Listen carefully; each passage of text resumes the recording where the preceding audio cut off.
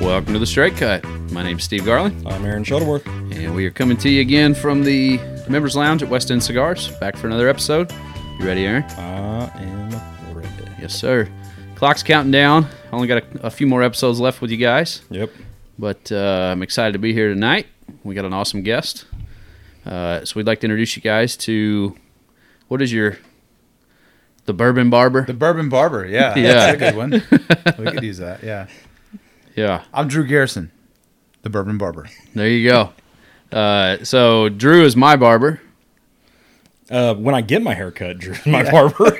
Yeah. He's more like my beard barber. Yeah. Tag me in, put me in, coach. Yeah. So you cut a lot of the guys here at the shop. I do, You yeah. cut damn near everybody's. Yeah, I've laid hands on almost everybody in the shop. Yeah. Oh, you're like, Except for Doug. He goes and sees Cody, though. Oh, Okay, well, He's at still least he's in the patron. house. Yes, Yeah, he's in the exactly. house. He's Yeah. still in the house. Yeah. Yeah. But anyway, we're excited to have you here, Drew.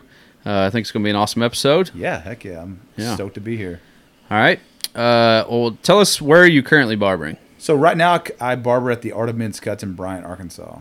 It's one of my favorite. It's my favorite barbershop. It's funny because this is the first cigar shop that I came to when I graduated barber school. Yeah, I remember that. I sold Yep. you a cigar. You did. You sold me. It was the Rocky Patel, the barber pole. Yeah. Is it A10, A10? the Edge A10, That's it. yeah. All because you DM'd me and said go to West End Yeah. because you're open on Sundays. Yeah. Yeah, that was before I worked here, probably. Or You were hanging. I think you were like hanging around. yeah, that was probably hardcore. like right before I started working here. Yeah. Yeah, it was pretty early on. Yeah. So that came here to celebrate my final passing of barber school and smoked a barber pole cigar and enjoyed the heck out of that one, and then it just started a relationship. Just started coming around. So, Yep. Yeah, I looked you up on Instagram after that, and I was like, I got to go see this guy. Yeah. Hell So Yeah. So, and me and Drew, we go way back. yeah. Like, We've known each other for what, 20 years, I guess now. yeah. Since high school. Yeah. So And then some. Yeah. you guys are old. Yeah, it's dude, working at a barber. So I swore I'd never ever come back to Bryant, Arkansas after college. I was like, I'm never coming back. So I came back and cutting hair, and it's like I run into so many people, and I cut their kids. And some of the it's kids so were weird, like, right? You know my dad. you went to I'm school like, with my dad. You can talk to me. That's weird. Yeah, you went to school with my dad. I'm like, nah, I don't know who you're talking about. Then I realized I'm like, oh yeah, I'm 35. That's my life now. Yeah. Oh, you want to tell them what we're having tonight? Yeah, so we are smoking the San Cristobal Ovation, which is one of my favorite cigars. We'll get a little deeper into it, but I'm probably smoking this too quick. I need to slow down a little bit. It's so good, I can't help it. Yeah, we kind of lit them up a little bit too early, and we're also having it with Stone's Throw again. I've been, taking the show on the road for the past couple weeks and just different time schedule, but finally got back to Stone's Throw, and I got the Urquhart Wee Heavy. It's a pretty good beer. It is really good. We got 9% beer in front of us, so we'll see how. Yeah. The last time we had a 9%er beer with us, we got a little wild. Yeah, that was a fun episode with Gary's show. We'll see what happens tonight. We might all get buzz cuts tonight. Oh, that's funny. Yeah, I might shave my beard. Yeah, oh god. Oh, goodness. Don't make the mistake I made. Yeah. I do declare. I do declare. So I shaved my beard. I went on this journey of growing my hair. I was going to grow it out for a year. Me and one of the other guys, Ethan. 6 months into the journey, he paid me Tapped some out. money and said, Yeah. I can't do this. So he paid me the money. And then I said, well, I'm going to keep going. And I made it a full, after we sat down and looked at it, I made it 10 months. Wow. And I cut the hair. And then I said, You're well, 2 months away. You couldn't finish? no, I was like, is it worth another centimeter? No, it's not. So that's what she said. Yeah. So anyways, so I kept going with, I cut the haircut, but I kept going with the beard. And then it got to a point where it's always funny. The guys know when I'm up to something because I start looking at myself in the mirror and I'm like, they'll see me touching certain things. Like, don't do it, man. Don't do it. I was like, I'm doing it. And I just took it right off. And I was like, there went the beard. But it was funny because I was thinking we should have had like mint juleps tonight for your hairstyle. yes, yeah. Mint juleps and fried chicken. Made this like a derby day. Yeah. Leisure suits, linen leisure suits. Bolo ties. Yeah, there we go. Aaron has a bolo tie. I do. I don't know where the hell it is. So I was wearing one when we did the full on mustache. Yeah. And it was my father-in-law's, and it was a pistol. Nice. And you could actually, it was attached to a chain. You could pull it out of the holster. And I was like, man, this is this looks kind of cool. Yeah. See, but I can't feel- live this every day. Well, it's like when you went up to Canada, riding the horses and everything. That's the look you needed when you're up there. Yes. I refused to wear that hat until after the ride. I wanted to make sure I survived it. And I was like, you know what? See, you earned it. I earned that hat. Yeah. I'm wearing this hat. Yeah. So how long have you been cutting hair? I've been officially been cutting hair since 2015. Unofficially, I used to give dorm cuts at Henderson State to my roommates. My buddy Rocco, he lives in New York now, but I would give haircuts to him, or I'd get a little haircut to my buddy Mono and a few of the other guys, and kind of just dabbled in that. I've always had a knack for it. How do you get? Well, I guess not how, but it would suck to have the nickname in college of Mono. Oh yeah, well, he had That's a nickname I don't want. He's had it since high school. Yeah. Oh my gosh. Yeah, and it stuck with him. We don't know why. I think crazy. Nick Taylor gave him that name. Yeah, That's what happens when you're in a metal band. You get those ungodly names you don't want. Yeah. My name's Skidmark. Yeah. Well, we had in the academy we had this kid named Herpin, and everybody called him Herp, and I was like, don't say that, especially at clubs when we were with our buddies. Don't say that. So yeah, nicknames are it's just a guy thing, I guess. Yeah. We all. I mean, it's one of those things you can't name yourself. You have to have somebody else give you the nickname. That is true. So yeah, he had Mono in high school, and we just always called him that. Yeah. I remember that. God. But hey, he would let me cut his hair, and I would cut his hair, and it's something I've always wanted to do. But yeah, I finally got the balls to say, hey, I'm done working, trying to please everybody else. I want to try to do this, and it's something I knew I wanted to do. And in 2013, I started going to barber school at night, and then 2015 I graduated. So it's awesome. So before that, you were on the force for how many years? Yeah, I was with the Little Rock Police Department for 8 years. Yeah. I remember when you just got out of academy and we saw each other at a show and everything, and you're like, yeah, I just got academy. I'm like, dude, what? Yeah, it blew a lot of people's minds when I showed up, and I graduated college, and I swore I was going to be in a metal band for the rest of my life. I almost dropped out twice to join up with some bands that people almost had me convinced to do, and I'm glad I didn't, because most those bands aren't even playing. Those are there anymore? Yeah, still good dudes, and I still keep in contact with them. But I'm thankful that I did graduate. It's funny because I'll talk about how I don't ever use my degree, but I did graduate. Yeah. What's your degree in? Communication and mass media. Okay.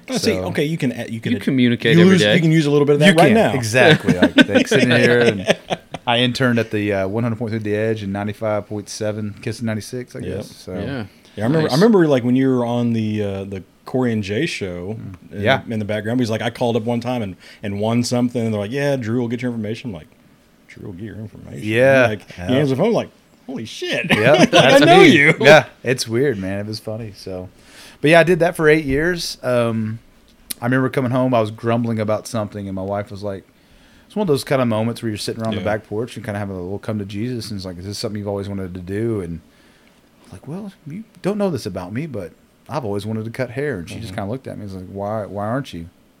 It's like, all right, yeah, you're right. So I found a school up in Conway, applied, and I actually showed up in uniform and paid my first deposit. And the guy looked at me like, do you plan on doing this while you're coming here? I was like, well, I mean, I'm not going to be on duty when I get, come here to learn how to cut hair. I'm not going to learn with the gun. Hey, get this haircut right now. You got to leave with a call. Yeah, halfway through a haircut. Halfway through, got to go, got a call. 30 miles outside my jurisdiction. So take that. Super cop. Yes, exactly. That's funny. Yeah, but it's cool because like my brother's at that school right now, and his time is quickly coming into an end up there. And if we had a referral fee to that place, we'd be rich. Oh yeah, we've sent almost everybody we know to that school because it's one of the most affordable, and you get the most diverse like clientele through there. Yeah. So it's instead of learning on one style of hair, you get multiple styles of hair coming through, and you got a good mix of college kids to your senior citizens to your even like cutting special needs like adults and children. It takes a special patience for that, and if you're not exposed to that, and that happens to you in a barbershop, you will freeze up. So learning there was a good, like, chill environment to do that at, and So I'm glad that that's where he's at, and excited to watch his journey. And he comes into the shop all bright-eyed, asking questions, and it's like it kind of takes you back, like, yeah, it used to be us too. So, and what's nice is that like he thinks he's going to get maybe a little bit of an easy ride since he's now kind of related to the owner. I'm like, if anything, you're going to get a little bit worse. Get harder because he knows he can't just walk out of the family. I know. It's like you're married in. It's like you married in, son. You're double screwed. Blood in, blood out. Exactly. You just get away with a little bit more when they're family. You know? It's different than walk out. Yep.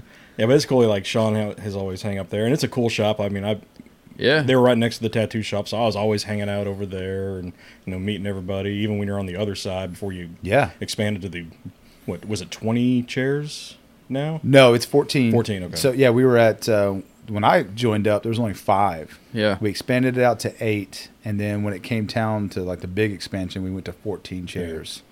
So that happened by like a freak accident, not a freak accident, but it got to a point where we were trying to get this building done up on the east side of Little Rock on 9th, and the builder was just over promising, and then finally got to a point it's like, I've got guys that are waiting on a paycheck.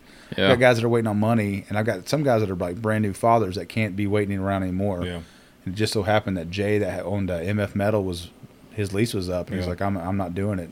And we bought that thing up in a month. And we rock and rolled. Yeah, it's a good looking shop. Yeah, because I uninstalled all the cabinets I put in the other one. Rolled them through the alleyway to the new one, and we like a bunch of crackheads, dude, running down. We were walking down through the alley with like 12-foot long sections. It was funny because like it was like late at night one time, and this was back before I was related to Will. This was before he introduced me to Mo. Yeah. I'm just laying at home one night, and I get this text at like 11 at night, and he's like, how hard would it be to move those cabinets? And I'm like, what? Did you get it from Will? From Will. That's a standard Will text. The most random time you're it's like, what the hell? And it's like I don't have anybody to talk to, so I'm like, what the hell does he have planned? So I was like, whatever. So I talked to him the next morning. He's like, hey, I want to do this. I'm like, yeah. I mean, it'll be a bitch, but we can do it. We can do it. Yeah. If you give them the slightest inkling that it can happen, if there's a little bit of it'll make it. Yeah. Hell, I pulled a gun on our damn electrician. Didn't know it, but we were taking the trash out one night.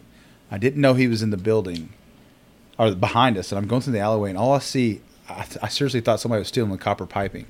I saw the front door open, and this guy's in there with like a little bit of a flashlight, and he's digging at something.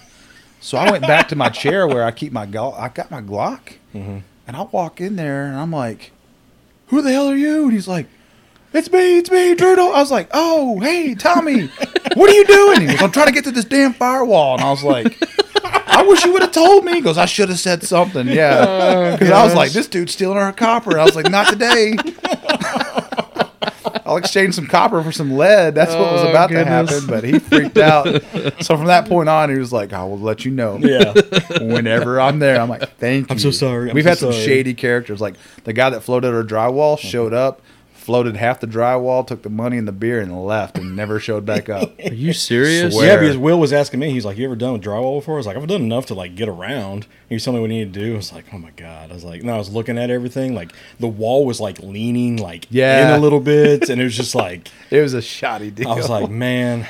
I was like, I know some people. Let me get some contacts to you and everything. Yeah. I think it was like the shop guys are the one that just. It was Chase's mom. Yeah, finished out everything. She came and finished everything out for us almost at cost. That's crazy. Yeah, lucky for us. Yeah. Well, the good thing is that, like, kind of like, in the shop, we know enough people that somebody knows somebody or does it themselves. That's they the can best thing about working in a barbershop. You know everything from lawyers to cabinet to cigars to whatever. Yeah. You know somebody that knows somebody. And plus, at that rate, I mean, people love bartering and stuff. Be like, it does go. You start learning what you're willing to do haircuts for. Yeah. I'll do 20 free haircuts if you please come in here and install this. Tommy would just be like, yo, just give me cost, because he'd come. I mean, that dude was a workaholic, and he'd just come in after his real job and then come in and put it all in. And I was just, man, like I said, a lot of guys came in and made that thing possible. Yeah. There's no way in hell we could have got it done in a month if it wasn't for the people. Oh, I know, and it's just like doing it in the cover of darkness at night, moving everything in, and just because it was winter. It was like fall. It was winter time, so it'd be like dark at 5 o'clock. That's why I got a gun pulled. Because I wasn't used to it. I was like, what the heck is going on? Yeah. But yeah, that's basically how that one got sprung up, Yeah, and that's when you guys started coming on. Yeah. So I guess we did like an event kind of thing on the The other old side. shop. Yeah, we did a smoke and cut. smoke shave or a cut Yeah. day, and that was a smoky day. Yeah. That was fun. So if you weren't into cigars by then, you were at the Yeah, the hell end. yeah. Some dudes were out there scratching or throwing up, you know. I think the most smoked, like the most like puny I've ever felt after an event was, I think it was the wedding for Sean. Oh yeah, because we did the. Because dude, we brought some dudes in. It was almost like a bachelor party slash. Yeah, we did a bachelor party. Yeah, so when Sean got married, he wanted to have a little bachelor party, but since I was the best man, I had to throw something together. I was like, let's do straight razor shaves for everybody, get everybody cleaned up and everything. So I texted Will, he was good, and I texted Drew. I was like, hey, I want to do this. Are you free? And he was like, yeah, fuck it, let's do that. So I bring a bunch of cigars, and like it's all the groomsmen, my dad, my brother, and that was the first time. I think you even posted a picture or video. That was the first time all us boys were together, dude. Yeah. in 25 years. Wow. So it was weird. That's crazy. Yeah. So that was it was the first time I've seen Kelly since his wedding. That was 20 years prior. It was a very nostalgic moment for sure. I know, and Dad was gonna start getting teared up and everything. He did. Just doing his dad thing. I got all like, and then and then Dad was just sitting on on somebody else's chair, just kind of like perched up like Big Dog, just looking at everybody, smiling, and just like. But we had smoked so many cigars, and of course we don't smoke eaters in the barbershop, so we're just like, it was great. There's one point it's like, I'll be right it. back. And I walked outside, opened the door, I was just like, they're just sucking air, and I'm like, don't let them know you're sick. Don't let them know. And I walked back in and put my game face on. I was like, yeah. And I walked back and got a cold towel on my face. I'm over there. I'm like, we're good. Yeah, we're good. Did you throw up? No, I thought I was that night. I was like, dude, I might lose it. But no, I kept my composure and pushed through. Yeah. Because I posted a pretty cool video of cutting like the time lapse of your hair. Yeah, because you did the time lapse of me, because that was the first haircut I got in like a year. And it was wild. And then shaping up the beard and everything like that, and yeah, it was a pretty cool time lapse. I didn't even know you did that, and then like a week later you posted that. I'm like, holy shit! Yeah, there was a moment in my life where I was like trying to video and photograph everything, but then you start slowly realize it's like being a barber on Instagram. Mm-hmm. If you're not doing just wild like cuts that are pretty much impractical, I mean, nobody's gonna do half the stuff you're seeing on the internet. Yeah. It's not about likes. It's not about.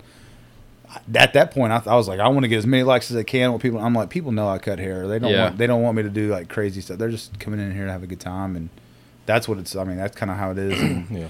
I've my focus has obviously switched more to investing in in your client. You just want to talk to you guys and have that's their 30 minutes to an hour to just to shut up or talk, and it's awesome. It's kind of like here you're an unlicensed therapist. Yeah, I mean, it's just like one of the best ways to put it. Yeah, you sit there and you do that. But yeah, I did some funny stuff, some funny videos and pictures, and some went viral, some didn't. So, well, let's touch back on the cigar real quick. So, like we mentioned, this is the San Cristobal Ovation. So it's a Mexican San Andreas Oscuro wrapper, Nicaraguan binder and filler, made in the My Father factory out of Nicaragua. One of the best, I think, in our entire line. Yeah, it's one that I smoke quite a few of when I get the chance to. Yeah. So this is a super nice one that I really like. Yeah, it's a limited release, so they only do 2,000 boxes of each size of this. It comes in 3 sizes. Yeah. You've got the Opulence, which is 5.5 by 50, the Eminence, which is 5 3/4 by 54, and the Decadence, which is 6.5 by 52. And like I said, one of my favorites of our line. Yep. That San Andreas just gives you that nice full body, a little bit of pepper to it. You look cocoa. Yeah. But it's like, it's a 3/4 full, but you still get that creaminess. It's really, really nice. But it's you get that 2.5 year age double fermentation on the wrapper. Yep. And I'm a huge fan of San Andreas. And then with that San Andreas Oscuro, I mean, it's not a dark Oscuro. It's a lighter one. Super nice. And again, arguably the sexiest band out there. It's beautiful. Yeah. And it's named after the first guitar that I've ever had in my life was an Ovation acoustic. Really? Yeah, I was telling Doug that before we started. I was like, Ovation's the name of the first guitar that I was ever put in my hand and said, here, play this. Okay. Yeah. And I still have that guitar to this day. Really? Mm-hmm. Cool. But hey, I was going to touch on that when y'all said creaminess. I was in cocoa is what I'm kind of getting on. Yeah. Yeah, it's not too spicy. It doesn't have that like real kick to it, but it's just enough that you kind of know it's there. Yeah. But yeah, it's very smooth. This is a cigar that even if you don't like full-bodied cigars, this is you a good can one. still smoke. Yeah, this is a good one if you want to take it to the next step. Work your way up. Yeah, take it to the next level without going, from super light and creamy all the way to like, kicking the ass, peppery and strong. This is it's that next step up. It's really, really nice and beautifully put together. The box and everything. It's burning. Really nice. Everything about it is just hitting. Yeah. Or as the kids say now, it slaps.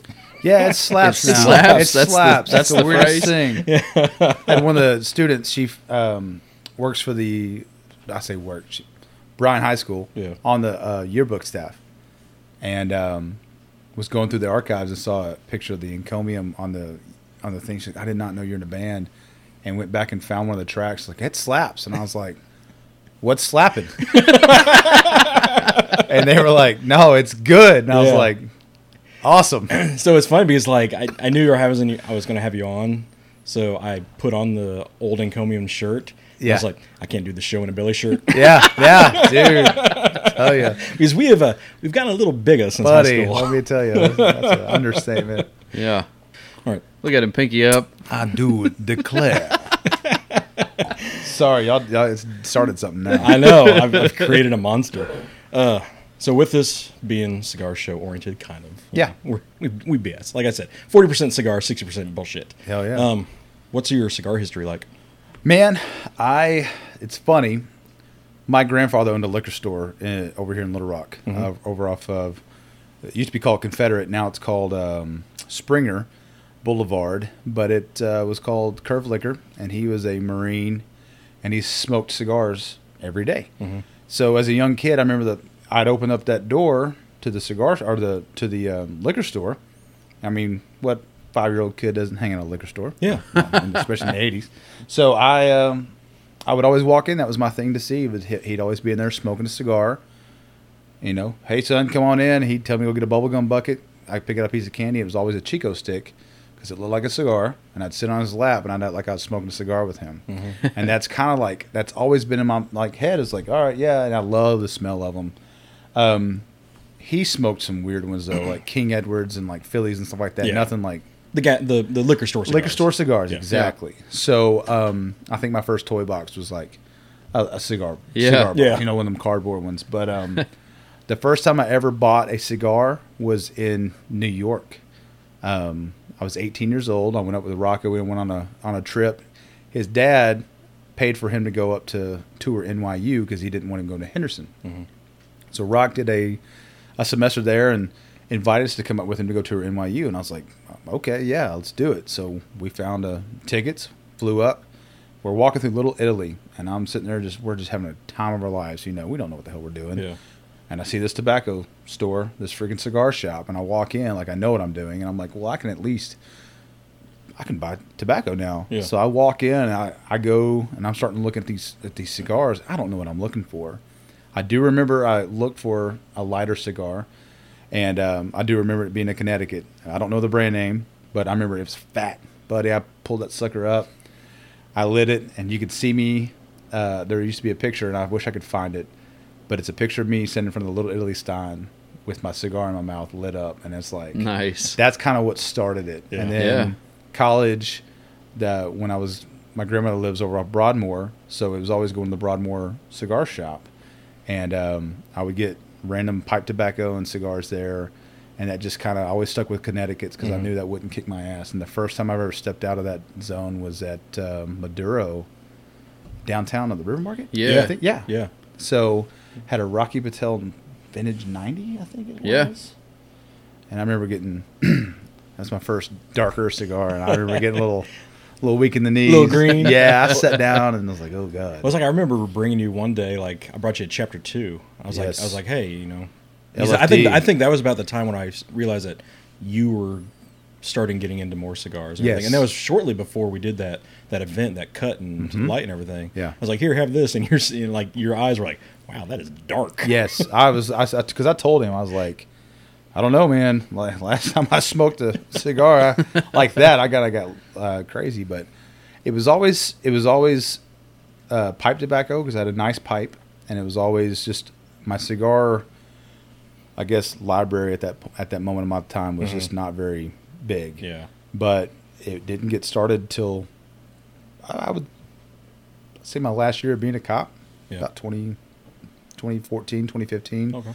Is when I started really like getting into like expanding like my horizons, and anytime I was out of town, I always go in there and look. And I stuck with the Camacho brand for a while just because that's what I knew. And I was like, okay, they're Connecticut. I knew I liked that, so I'd stick with it. And then as soon as I got up here to West End, it was just all over at that point. I've gone from everywhere from Camacho, which I started there. It's kind of like my training wheels, like a California roll. I guess I relate to sushi. You try the California rolls, the Camacho, and get that little Connecticut. Yeah. Then you start getting wild with it, and then you start hitting in those what do y'all call them, boutique cigars? I guess. Yeah. Started hitting into those, and now it's just I'm all over the place. So I enjoy it, and that's kind of my fun thing now. Is I know my staples, and I know if I'm out of town, I know what to get. But coming here, it's like your boundaries are pushed without being pressured, if that makes any sense. Yeah. Yeah. I can come here, I can tell one of you guys, hey, this is what I've been smoking lately. What do you guys have in here? And it's fun because then you're like, oh, we'll try this, or this. And 9 times out of 10, it's pretty spot on what I want. Well, and it helps because every time we get a haircut, the tip is always a cigar. The tip is always good. It's like Trover was getting his haircut the first time from you, and he was telling me, and he was like, yeah, I'm going to Drew. I was like, oh, yeah, I know Drew. He's like, do I need a tip or everything? He's like, give him cigars. Like, you have a locker full of cigars, give him one of those, you're square. Yeah. And now they don't tip you and give you a cigar? Not like other. You do. I tip you. I give you extra cash, and I give you a cigar. I'm like, no, dude, no. He's like, nope. Take. I'm like, all right, Steve, don't. I'm getting hosed this whole time, man. Come on. Yeah. So I always it's a treat, man, to especially seeing you guys and talking with you, and that's what makes it even more fun coming up here. Is like I don't feel so intimidated. You have big events, and it's kind of like, who am I going to talk to? But man, once that relationship started here, it's just like almost like coming to the barbershop. Everybody knows your name. You walk in, Drew, what's up? Yeah. Same with you guys. You walk in, everybody's, what's up, Steve? What's up? It's fun. Yeah. Do you have like a most memorable cigar? Most memorable cigar. That's a good one. Well, obviously that Rocky Patel that kicked my ass. Man,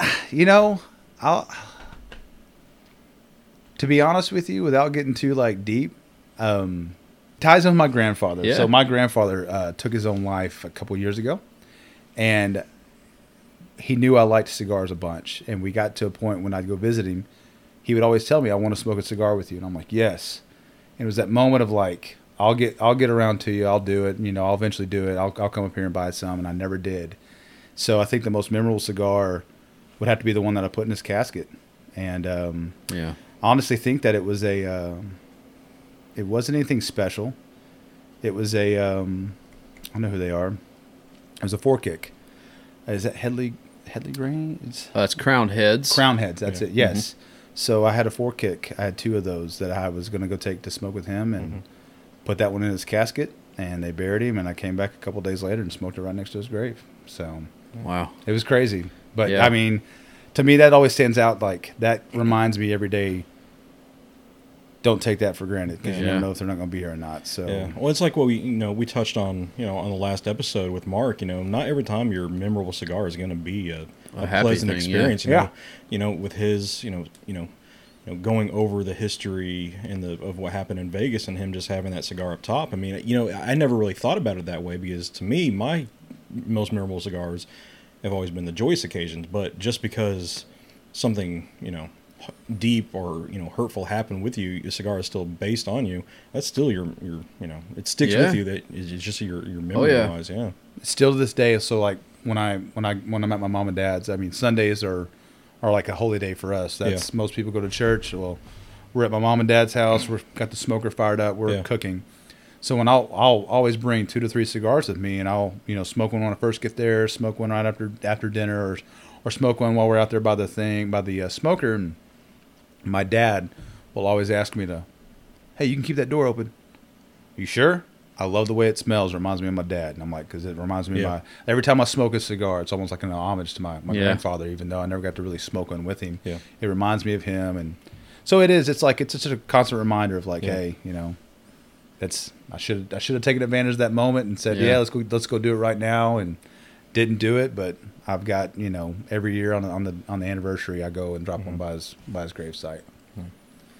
Didn't mean to get too dark with that. No, But no, if that's why we anything- ask those questions. If anything, that's the one cigar I wish I could always have to Yeah. do. So Yeah. Yeah.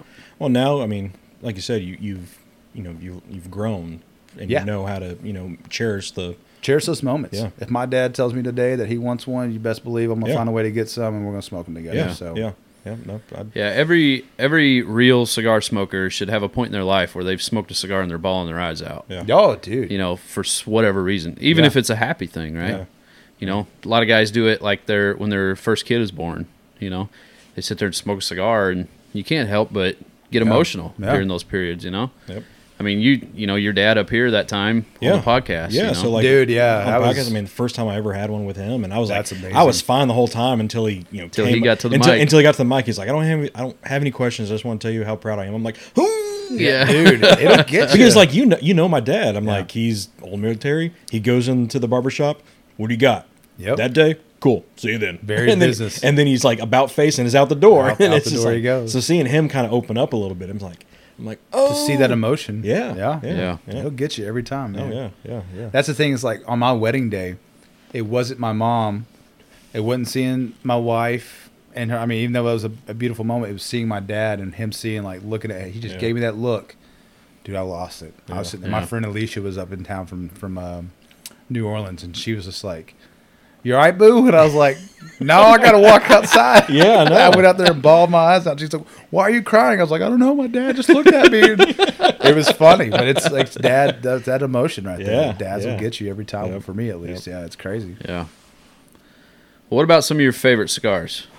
Honestly, one of my favorite cigars. My favorite ones to smoke at the barbershop are those small batches. Yeah. Because they're like less than a 30-minute smoke. Yeah, those and little at half Coronas. Yes. Yeah. So I'm like, when I'm rocking and rolling through a cut and I've got like 30 minutes till the next one, or I get like a cancellation, I'll fire one of those bad boys up and go sit on the front porch and sit there and smoke it and actually enjoy it. Yeah. And have that. And another one that I'm always after that I really do enjoy is the factory press. Oh The yeah. LFD factory press. Yeah. That's kind of like the last couple Christmases that we've had here in Arkansas. I think Christmas Eve, I try to get up here before then, grab me a couple of those, and I sit on the back porch of my grandma's house and I smoke that thing. Yeah. It's a fun one. It's funny because Yeah. when I asked you, I was like, hey, what day do you want to do this? Do this? Yeah. I'm like, all right, cool. It's like, what do you want to smoke? Yeah. What do you want to smoke? He's like, do you have any of those factory presses? I'm Uh-huh. like, man, I wish. I'm hitting them, dude. I even looked in my humidor at home, and Yeah. I have one. I was like, if I had like I'm a not couple, giving that one up. Yeah, if Yeah. I had a couple, yeah, I think I have one. Really? Yeah. Yeah. Hell, I remember one time I came up here and I think somebody had one in their locker and it was just like, you know what? I'll give it to you. I don't know if it was Trover or it was somebody here. It was Yeah. like, I had one. I know there's about to be more coming, so here, have this one. I was like, Yeah. dude, I'll pay you double for that one. It just, for some reason, a buddy of mine named Mike Fleeman, we call him Flea, he's the one who actually told me about that cigar. He was like, Drew, you've got to go check this one out. And the way he described it, I remember the way he described it to me. He was sitting in my chair. I just got done with a straight razor shave on him. And he came in weekly to get a straight razor lineup and a haircut. And I remember him sitting there saying, hey, man, you've got to get this one cigar. He said the same thing about the Andalusian Bull. Mm-hmm. And I remember that LFD factory press is the one that got me the most. Yeah. And I was like, that's the Yeah. one. And also the Perdomo Sungrown. Okay. The 20th. It's the 20th anniversary sun-grown. Or the Habano. No, the Habano. I'm Okay. sorry. Oh, the Habano bourbon barrel aged sun-grown. Yeah. dude, that's one of my Yep. that's my go-to. Like if I Yeah. could smoke those daily, I probably would. Yeah. So Yeah, no, that's a good yeah. one. So those are some of my favorite ones to get. And of course, I've been, even when I travel up to Fayetteville, which I'm about to move up to Fayetteville. So when I'm up there, the cigar shop up there, Open Door, they have Illusione, I think is what it's called. Illusion. Illusion, yeah. So and that- yeah. it's like a Milky Way, I think they call it, or something. I don't know. It's kind of like got a caramely taste to it. More of a boutique company. Yeah, boutique company. That's, Yeah. one of those boutique companies. Mm-hmm. But I find myself grabbing those every time I'm up there and smoking one of those. And they also got those small batches too, so I grab those. Well, the good thing is that, since you are moving up to the northwest corner, have, a couple good shops up there that are going to be readily available and everything. And I told my wife, though, because she was joking, we're big Kroger fanatics. I know that sounds old, but I love Kroger. That's where we do all of our grocery shopping. That's where we do our grocery shopping. So I told her, and she agreed. She was like, she has to come down once a month for a meeting anyways. So she's like, I'll just carry a cooler with me, and I'll go to Kroger, and then I'll stop by West End for you if you. I was like, Mom, that's what I'm talking about. Like, I know I married you. Right? Yes, yeah, exactly. So I was like, all right, I appreciate that. So it is like I am going to some good shops, but it's nothing like coming to a shop here and being just welcome. Like I just come here and sit down and not have to do anything. Yeah, I don't even have to come up here and smoke a cigar. I just come here for good conversation. Yeah, it's just one of those things. And so I feel so bad. I was telling a couple of years ago, I was like, man, I never get to come here and smoke. I'm always like running up on my lunch break, grabbing them, and then leaving and coming back down. But now that I'm starting to start making time for yourself because you don't have much of it. So I'll come up here, and especially the events; those are always fun. Yeah. Yeah, it's always, all the workers and everybody, they all know you since we all sit in your chair. Exactly. And everything. So whenever you come in, it's always, good time. Yes. And, it's not ever I'm walking like, who are you and why are you selling me this cigar? I don't know you. So it's not like that anymore. So yeah, it's the trust thing, like you said. Just come up here and build community. Yeah. Fellowship. Yep. So with the barbering side still, barbering hit a hot note a couple years ago. Hard. Like, everybody wanted to be the barber. And honestly, AOMC set that mark in Arkansas. Tone. They did. Where has it plateaued? Is it going down, or is it still on the up? I wouldn't say it plateaued. Barbering hit hard, and you're right. Artemen's Cuts, as soon as I heard about a barbershop in Bryant, Arkansas that was like setting the tone, I was like, you got to be kidding me. Mm-hmm.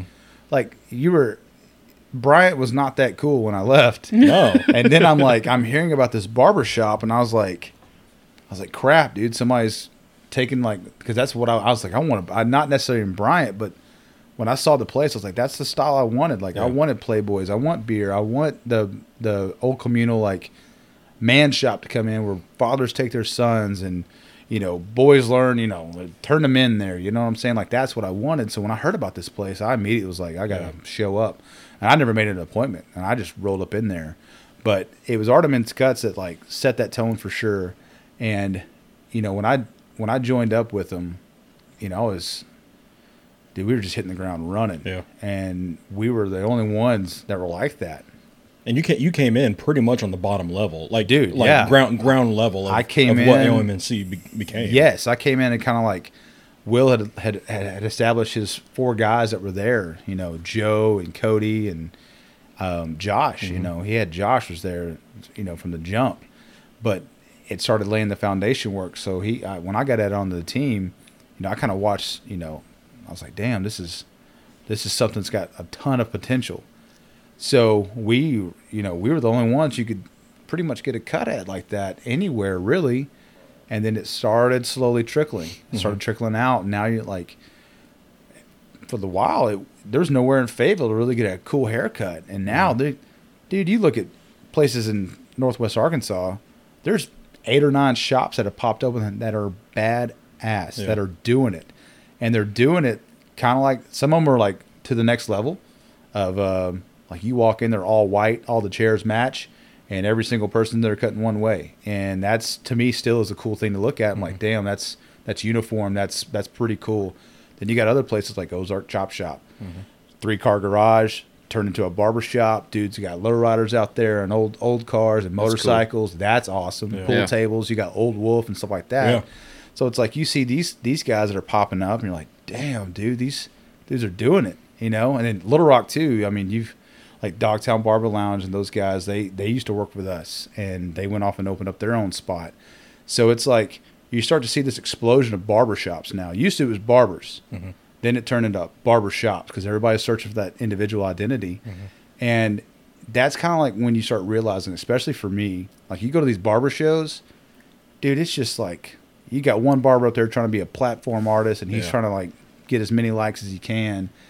And you'll chase that when you're young. You're like, that's what I want. That's what I want. But then when you work in a shop like in Bryan, Arkansas, and you got everyone from the mailman to the freaking butcher to the coffee guy, I mean, that sit in your chair, and it's community. Yeah. That's what it's, for me, is like, that's what it's turned out to me for. Yeah. It's like, that's what I like.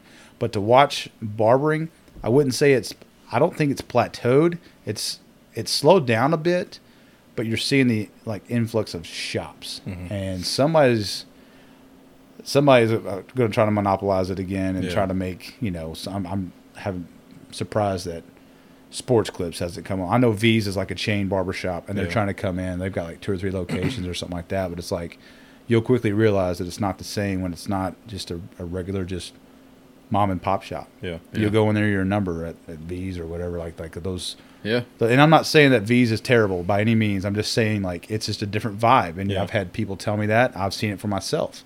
But when you got these shops like that here in Arkansas that are grassroots ran, those tend to do a little bit better than the ones that have money. And you can kind of see the corporations trying to like realize, we got to get in on this. Yeah. And that's when it doesn't become authentic, and they don't last very long. Yeah.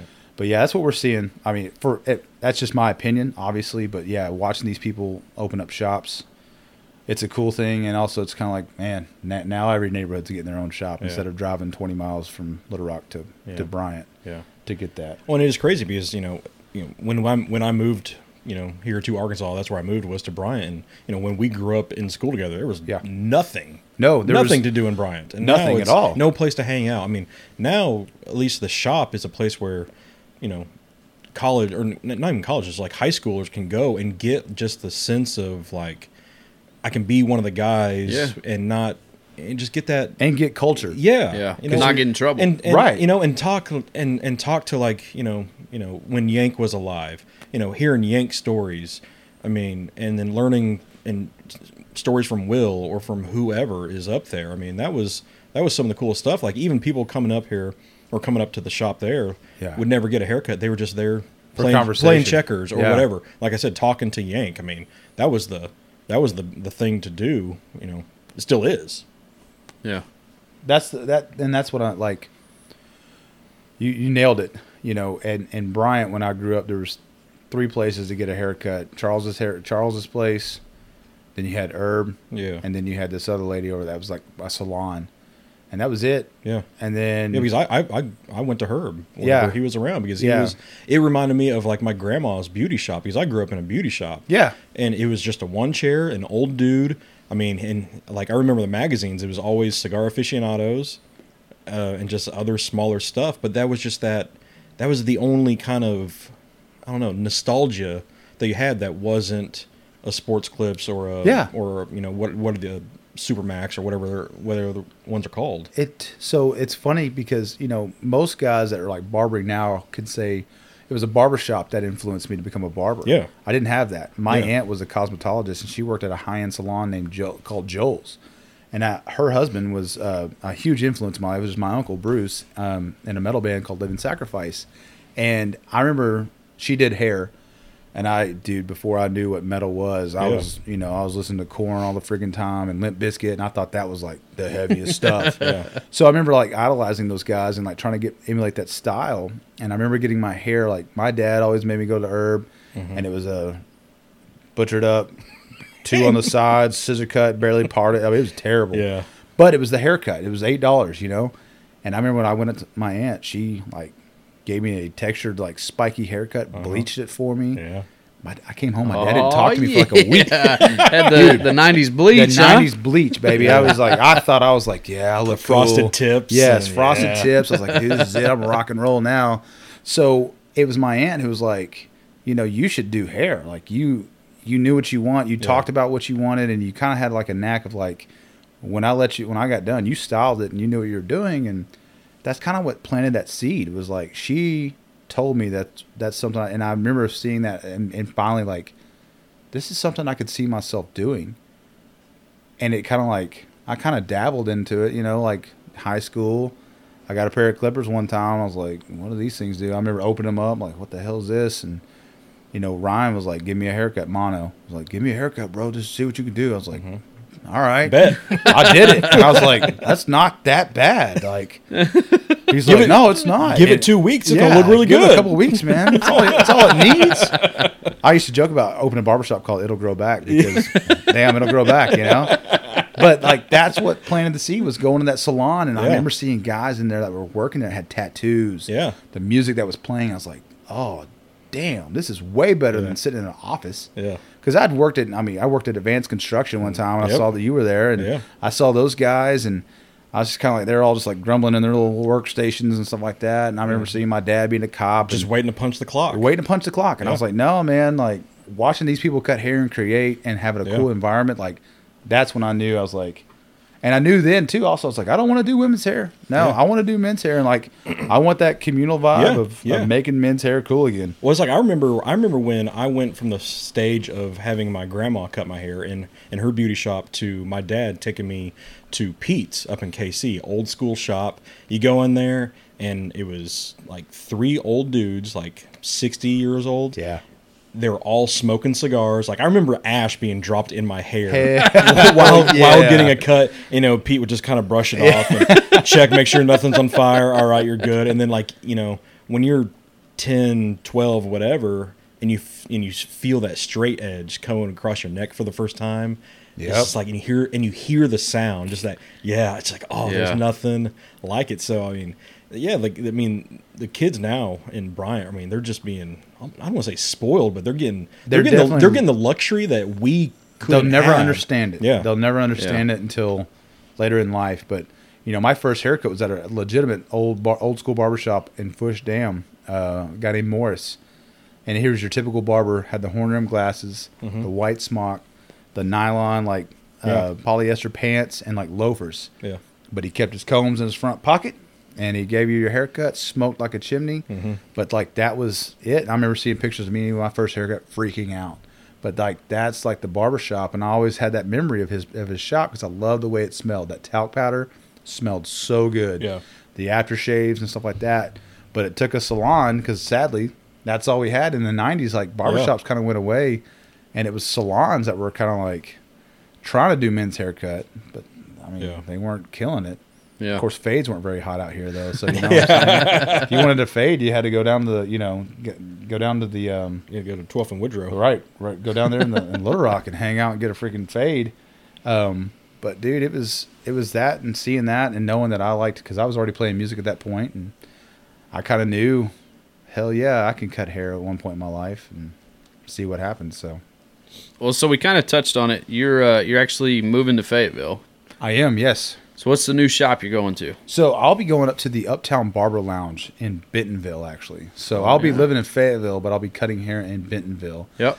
And it worked out perfect, man. When my wife found out that she was going to be, there was a position open in Fayetteville, and that's where her family lives.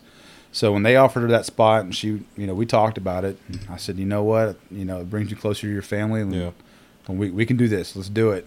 So when I announced it, it was bittersweet because it's like, man, change is, I always welcome change, especially after leaving the police department. Everybody told me I was an idiot for leaving to go cut hair. They looked at me like I was a freaking alien. Like, what? And I did it, and it worked out perfect. I mean, I couldn't be more happier than how that change went. So when change comes, I try to embrace it, and I try to go with it. But whenever that offered up to me to go to Fayetteville, I talked to Andrew. And he was like, listen, man, we got a spot open. Let me talk to the guys and see if, you can possibly just slide up in here. And sure enough, man, I got a call from Mike up there at Uptown. And he was like, dude, come on. Like, when do you want to come? Yeah. I was like, well, I don't know exactly. I know it'll be either December or January. He was like, I'll wait. I'll wait for you. I've met you.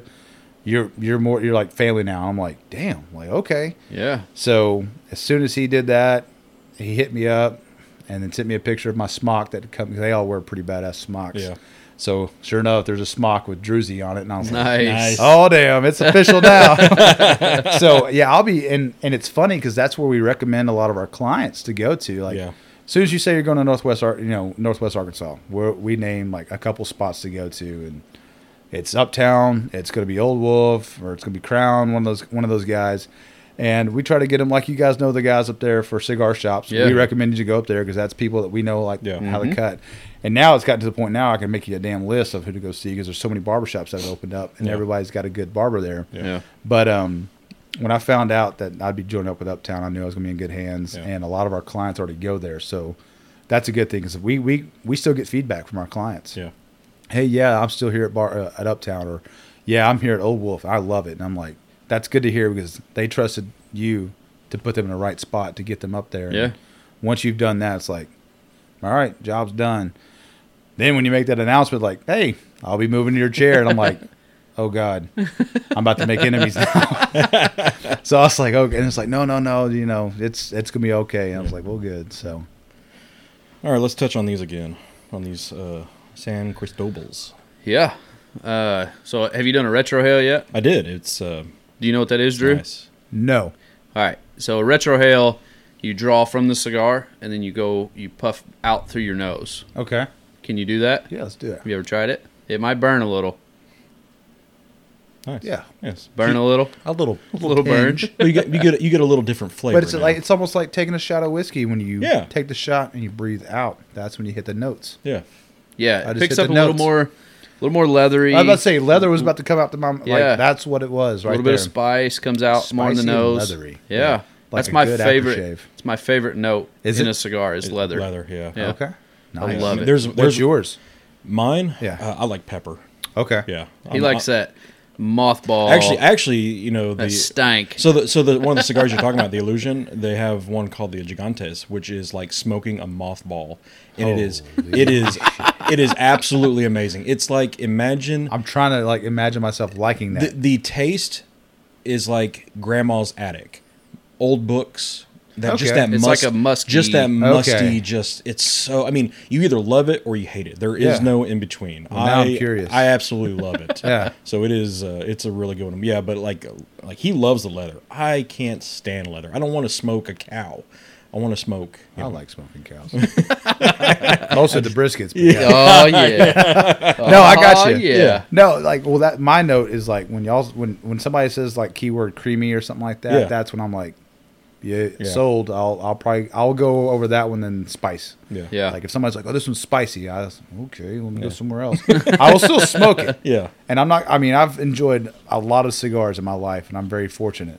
But when you say creamy or something like that, or cocoa, I'm in it. But what's nice is that you get all those in this stick. You get that creamy, you get that little bit of spice, you get that cocoa, that tinge of leather, a little bit of woodiness on that retro also. And it kind of hits on all those key points, and on that tasting wheel, you're you're just spattered all over the place. See, we were talking about how like Bryant kids get spoiled with Arteman's cuts. It's like I get spoiled here because I learned so much. Like I mean, the last one of the events we went to, whenever AJ was up here, he was like, "Oh, have you ever?"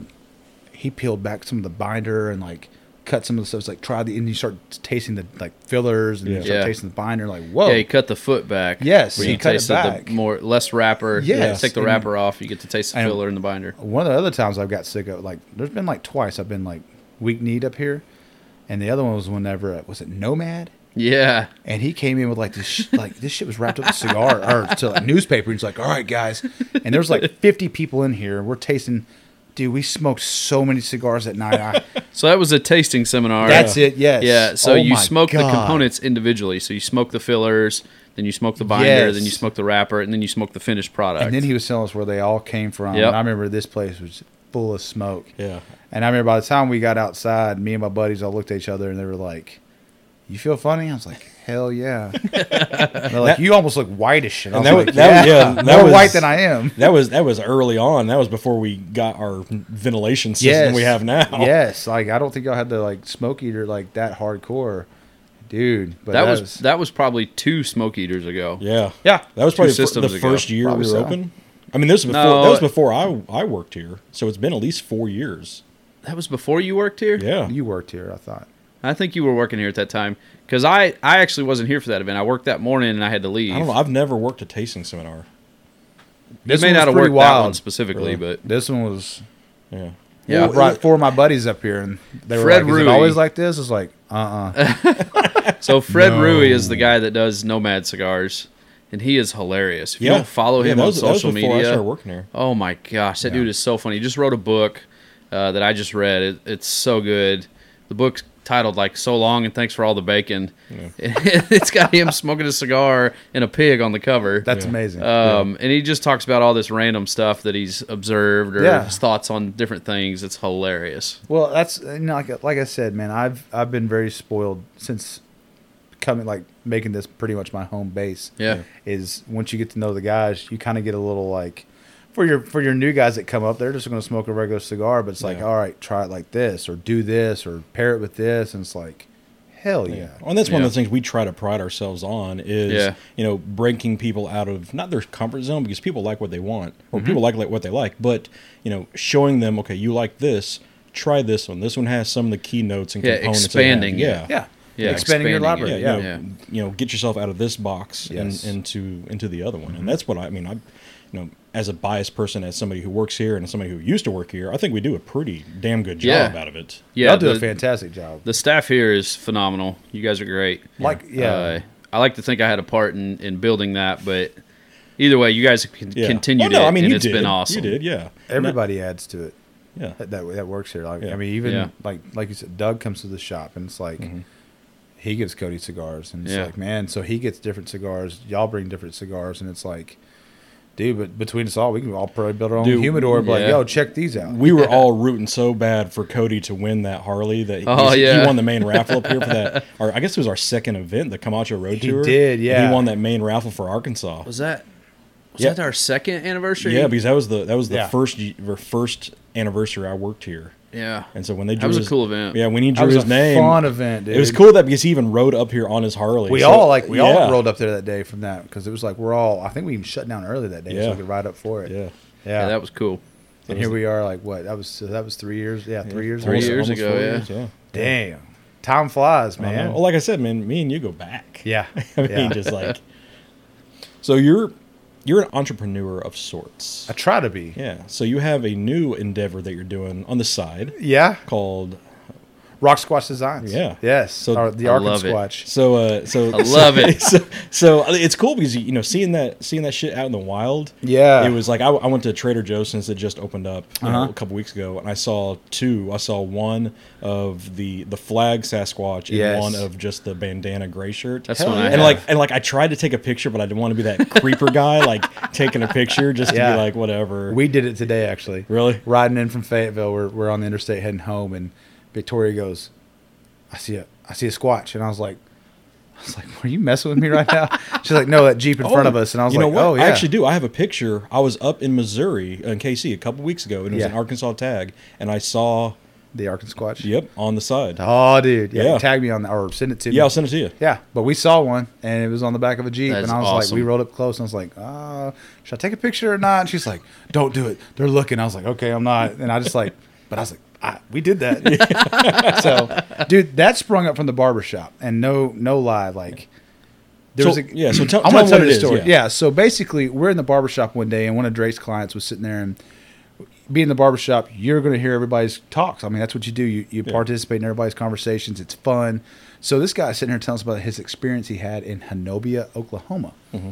And I immediately called bullshit on it. I said, man, you're full of it. That's no way that happened. He goes, Drew, why would I lie to you about that? And he's a very trustworthy guy. Stephen Roach is his name. Freaking hilarious. So he tells me about it. So I sit on it, and I go home, and I start looking into this because I get sucked up in the YouTube wormholes of like anything conspiracy or anything like UFO or aliens and crypto, like anything like that. I kind of like, even though I know probably the outcome is going to be a blurry fit photo, I'm still in my mind like something's going to be different this time. And it normally isn't.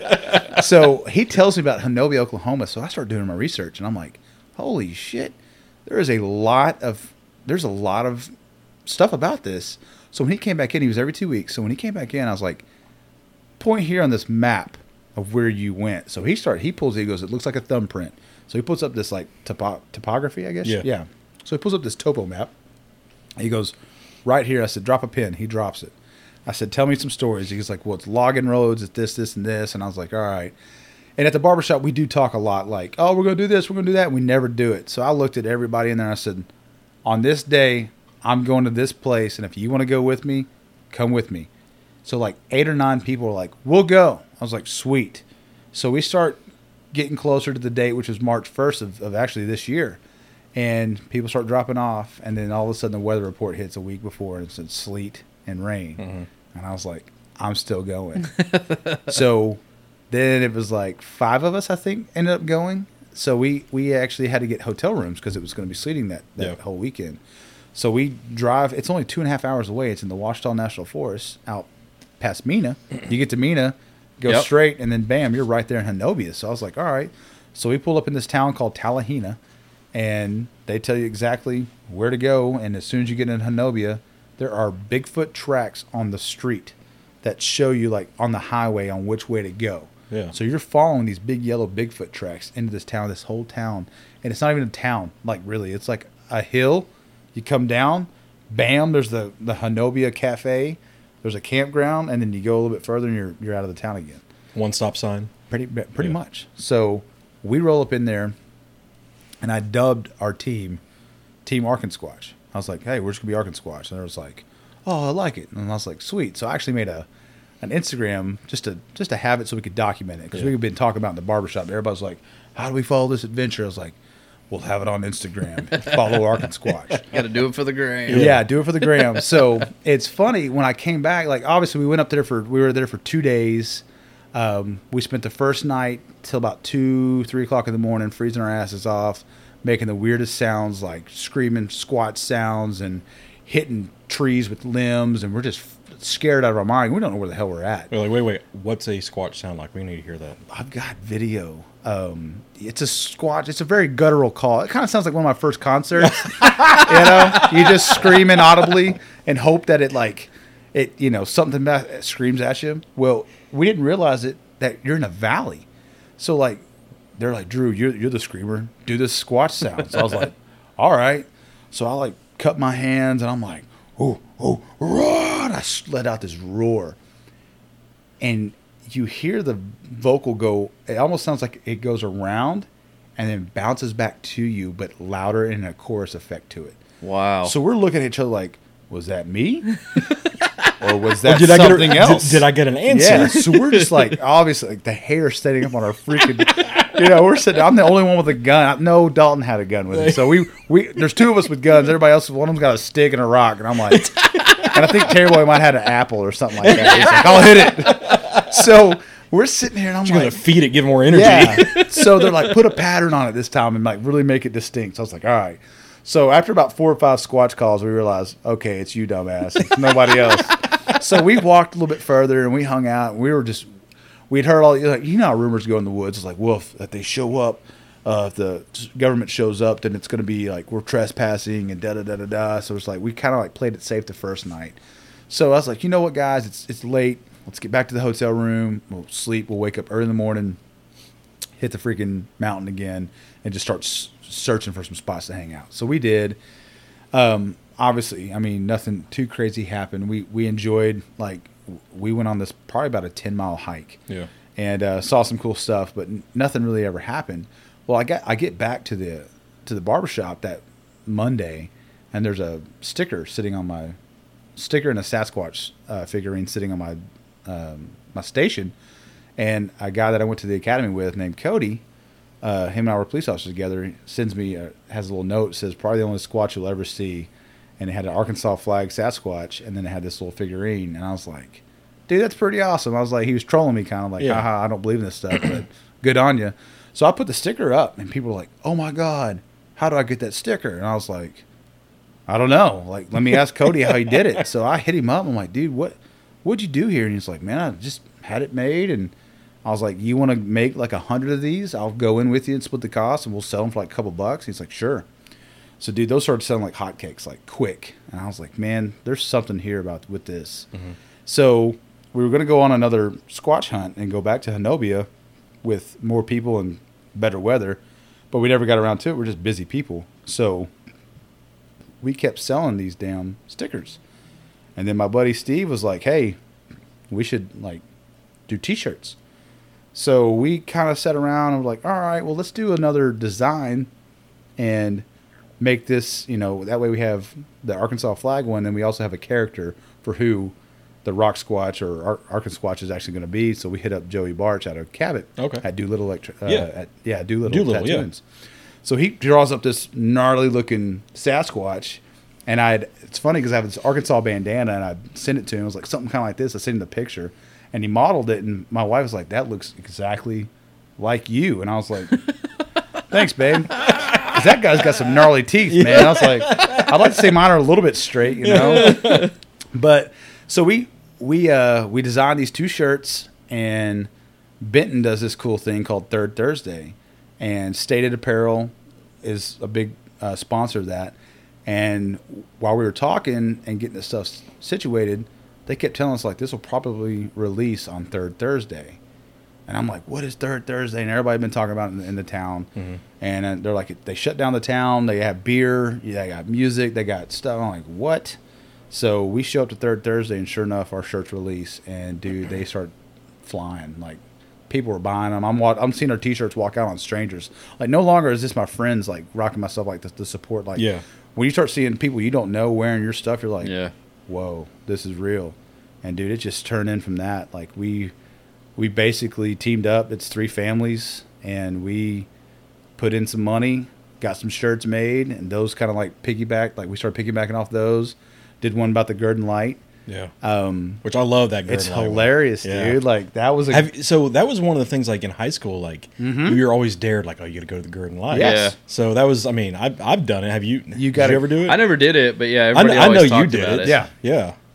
It was a big thing because I went to school at Henderson, and that's what Dry County. You ain't got nothing else to do. So get scared in Gurdon. Let's go walk the train track to find the light. Yeah. Find the light. So, it's with that being said, like we did the Gurdon Light one, and I'm a big I wanted this to be kind of like an outdoorsy company, anyways, and like I've always grown up going to the Buffalo River. Yeah. So I had Scott Strickland, who used to be out of here. He did Populous Clothing for a long time. Yeah, Populous. Yeah. So he moved up to Northwest Arkansas, and I hit him up, and I was like, listen. Got this idea for a bandana, and I want it to be about the Buffalo River. And he was like, give me some ideas. So I said, Compass, Buffalo River, do it. And he came back with a pretty awesome design. So it kind of turned into like, hey, yes, we're going to make fun of not make fun of it, but like we're going to have some fun promoting the crypto world, because there's a subset of people that love that. Mm-hmm. And there's also the outdoorsy people that are going to wear native, are going to wear Fayetteville. That's, so we've had a good response on both ends. And now we've kind of focused shifted our focus to, we want to be a company that gives back to like organizations working hard to make sure that things in Arkansas stay preserved, like the Buffalo River, their Buffalo River Foundation. We teamed up with them. They buy property along the Buffalo and make it publicly accessible, but at the same time not going private to where you can still access it and still preserves part of the watershed of the Buffalo River. We're going to do one that we're going to be releasing here pretty soon. I'll tease it a little bit, but it's for the Saline River and the Saline River crossing, which is a bridge that they're trying to restore. So we've got a design for that one. Our Bigfoot stuff. We're trying to do one now for the Washita Trail, because we went out and helped those guys out rebuild the Washita Trail, which is up in Mena. And they need volunteers to go out there and rebuild some of these trails, because nobody's out there walking them enough to keep them beat down. So we went out there a month and a half ago, and with chainsaws and loppers, and went foraging through there making a trail. So it's companies like that and like people like that we're wanting to get along with to give back and help out, and that way we can still like give back to Arkansas. Yeah. Because Arkansas has been really good to us, and we love it. And me and Cody are both natives of Arkansas, but our other family, Steve and Joanna, she's from Montana and he's from Oregon. And they're big time about Sasquatch up there in Oregon and Montana. Yeah. So having them come down and get to bring part of the Pacific Northwest up to us is pretty cool, and having their take on it's just been fun. Yeah. Having a good time. It's so cool, like you said, seeing the stuff out in the wild. Yes. Like we had somebody come in here, a couple weeks ago that was wearing the red one, the flag, the Arkansas flag with the Sasquatch, and I was like, oh, dude, I like that shirt. A buddy of mine made that. He was like, who? So he got that as like a gift from somebody. Yes. So it's like weird. It's like he doesn't even know Right. know about it. There's no face to it. Yeah, he's This just is a like, gift. I got this as a gift, and it's pretty cool, you know. It's So we've got names kind of. So RockSquatch is obviously our Arkansas flag guy, and then RockSquatch was the bandana. Kind of reminds me of Willie Nelson. That's just that's RockSquatch. That's who he is. Yeah. And then we just became RockSquatch Designs, just a sub to like be able to release everything, so you don't just tie it into. Obviously, I have the RockSquatch Instagram, which basically like promotes kind of like the RockSquatch stuff, but also promotes like the crypto side of things. Yeah. And then the RockSquatch stuff promotes, the outdoor nature stuff. And we've had some pretty cool think sessions, and it gets kind of, I'm sure like you guys can sit here and bullshit all day. Yeah. Oh yeah. It's how we can at the house. It's like when we start talking ideas, it gets to the point where it's like, dude, we're 5 years ahead of each other right now. Let's just chill for a second. Well, it's like I went to Memphis, a couple months ago, and went to the zoo. Me and Mo love going to zoos and everything. And I was like, I have to wear this shirt to the zoo because I got to get a picture with the gorillas like in the shirt and everything. Yes. And that's what's been fun about it. It's like guys are taking everywhere. Like Doug just tagged us recently about going all over the state. Yeah. Out from the West End Cigars, and then Steve, you took yours to Italy. Italy, the Leaning Tower. It was a freaking an epic shot. So is that the furthest it's gone? Right now, so Italy's been the furthest it's gone. Right. We've been like inside the United States and Canada, but Italy has been like boom. Yep, We had somebody in London, like the United Kingdom, was asking about Scotland. I'm sorry, it's Scotland. Hey, would you guys ship? I was like, I will pay for that out of my pocket to get that to you. Yes, do that. So I just shipped a bunch up to Calgary. A bunch of my friends will be getting those up there, and hopefully romping around the mountains with some. That'd be awesome. Well, we've got a bunch of listeners in Australia, so maybe we can hit the underside of the world. Because their big thing down there is, so we cut a guy. He's actually from a town called Dookie, Australia. Yeah, and it's in Victoria, and he was the kicker for OBU. Yeah. Oh, yeah. Jake. Yeah. So he's like, we were asking him, I was like, hey, what's y'all's version of Sasquatch? He's like, man, we don't really have that. And I was like, well, like, what's the equivalent to that? Yeah. And he's like, well, we tell all the American girls, while we're out in the wild, that there's beware of drop bears because they'll get you and they'll snuggle up closer to you when you're camping at night. I'm like, what the hell's a drop bear? And he goes, oh, they don't exist. They're just like koalas that, we just convince them that they're koalas that'll jump out of there and claw you to death, like snipe hunting. Dude, I fell out laughing. I was like, dude, I got to get like some stuff down there. But yeah, so far it's been Italy, but most everybody that takes their stuff out, like I just enjoy the tags, being out, even if it's like Pinnacle Mountain, I'm like, thank you for wearing our silly T-shirt or rocking our silly sticker. Oh, that's awesome, and we appreciate it. Well, I'll be going to Ireland next year, so I'll throw that with me, and I'll take one of the stickers and I'll throw it up somewhere. Yes, find an old pub that has stickers all over it. Think about that. Take one of the stickers. The face sticker that I did for the Bourbon Barber has been all over the freaking place. Yeah, it's on my computer. Yeah, it's funny because like I have my computer up at the shop up here. And everybody kind of looks at it like, is that you? Like. No, but I was like, is he yelling? I was like, you just got to know Drew. Yeah, that's my face.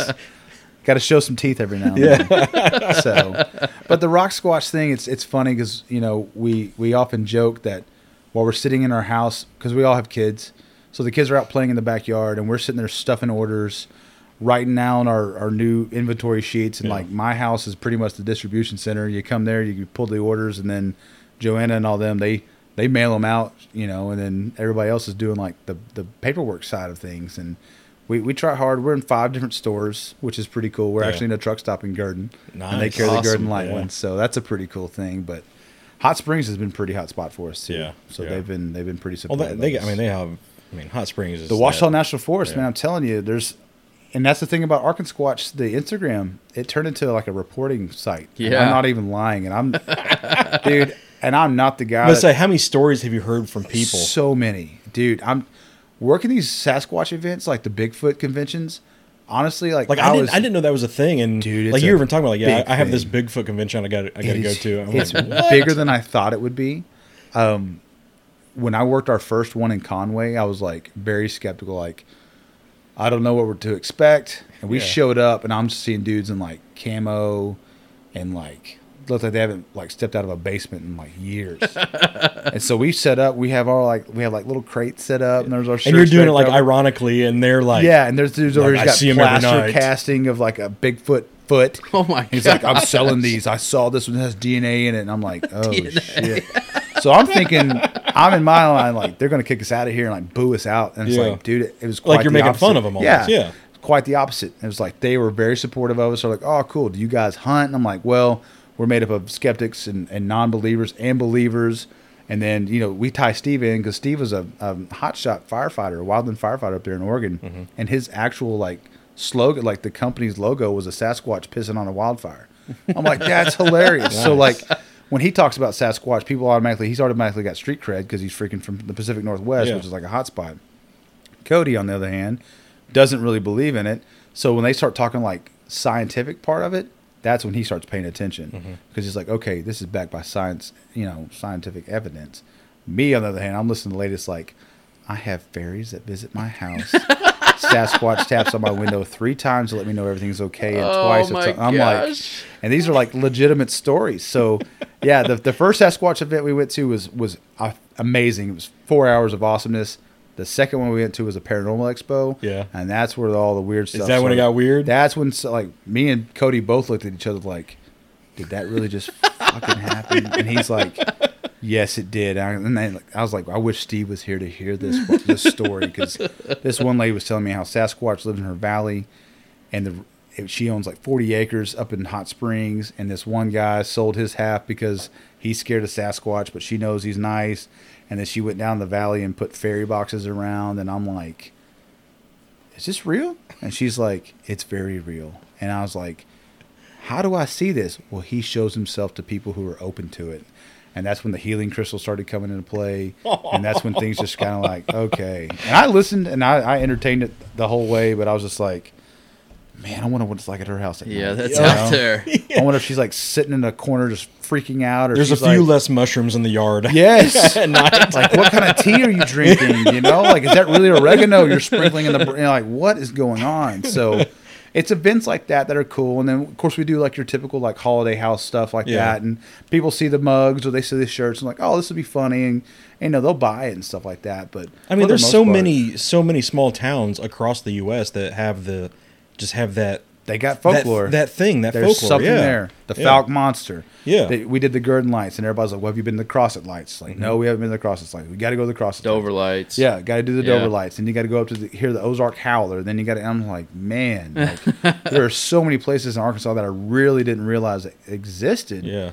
But people start talking to you, and it's kind of cool to hear that. It's almost to the point where you hear so many rumors and things about it that it almost can't be made up. Oh, yeah. You know what I mean? Like, it's so far out there now. Yep. That I think that it's real in some manner. I don't know what it is, but I think it's real. Sasquatch stuff, I don't know. The Earth is in such a big universe. I mean, is there a UFO? I don't know. But, so you don't think there's a Sasquatch? But I mean, the only picture I've ever seen, it's like that Mitch Hedberg joke. Maybe the Sasquatch is just a fuzzy figure. Yeah, and always just out of focus. He's just blurry. Yeah. Well, that's our thing is like, okay, I'll put it this way. Obviously, after being exposed to everything we've been exposed to, the one theory that does make sense to us, and like especially me, because I can't speak on what everybody believes in our small company, but the one that I keep hearing multiple times is Sasquatch is interdimensional, and he will show himself, or it will show itself to you if you're open to this. Like, and I've heard that from so many different people who are weird, it is weird. It's weird to think about because it's like you can sit here and talk about aliens and you're like, oh yeah, UFOs and Joe Rogan, blah blah blah blah, but then you start when you start talking about it. Dude, it's 2019. Like, we found Osama bin Laden in a freaking cave, okay? Like, how come we can't find Sasquatch? And then everything we find of Sasquatch is a blurry video. I'm like, dude, we got, like, these cameras are amazing. So I have a theory on that, too. Tell me about it. So I watched this show, and it was this, news reporter guy that went to Russia. Okay. Right? So it was like in the 60s. These kids were out as part of their class.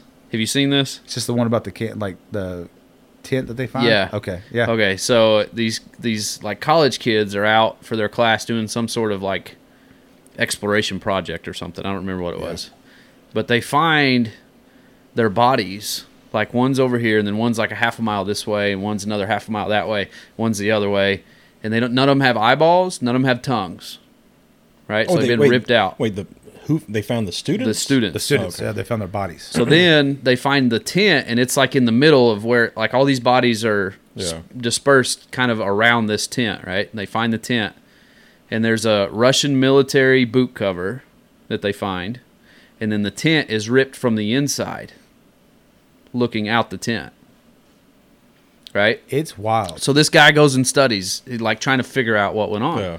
So he goes and they look at pictures of the tent and stuff, and like it makes sense that they were inside the tent and ripped it open to look and see what was happening outside Why not because just something unzip was it? going on.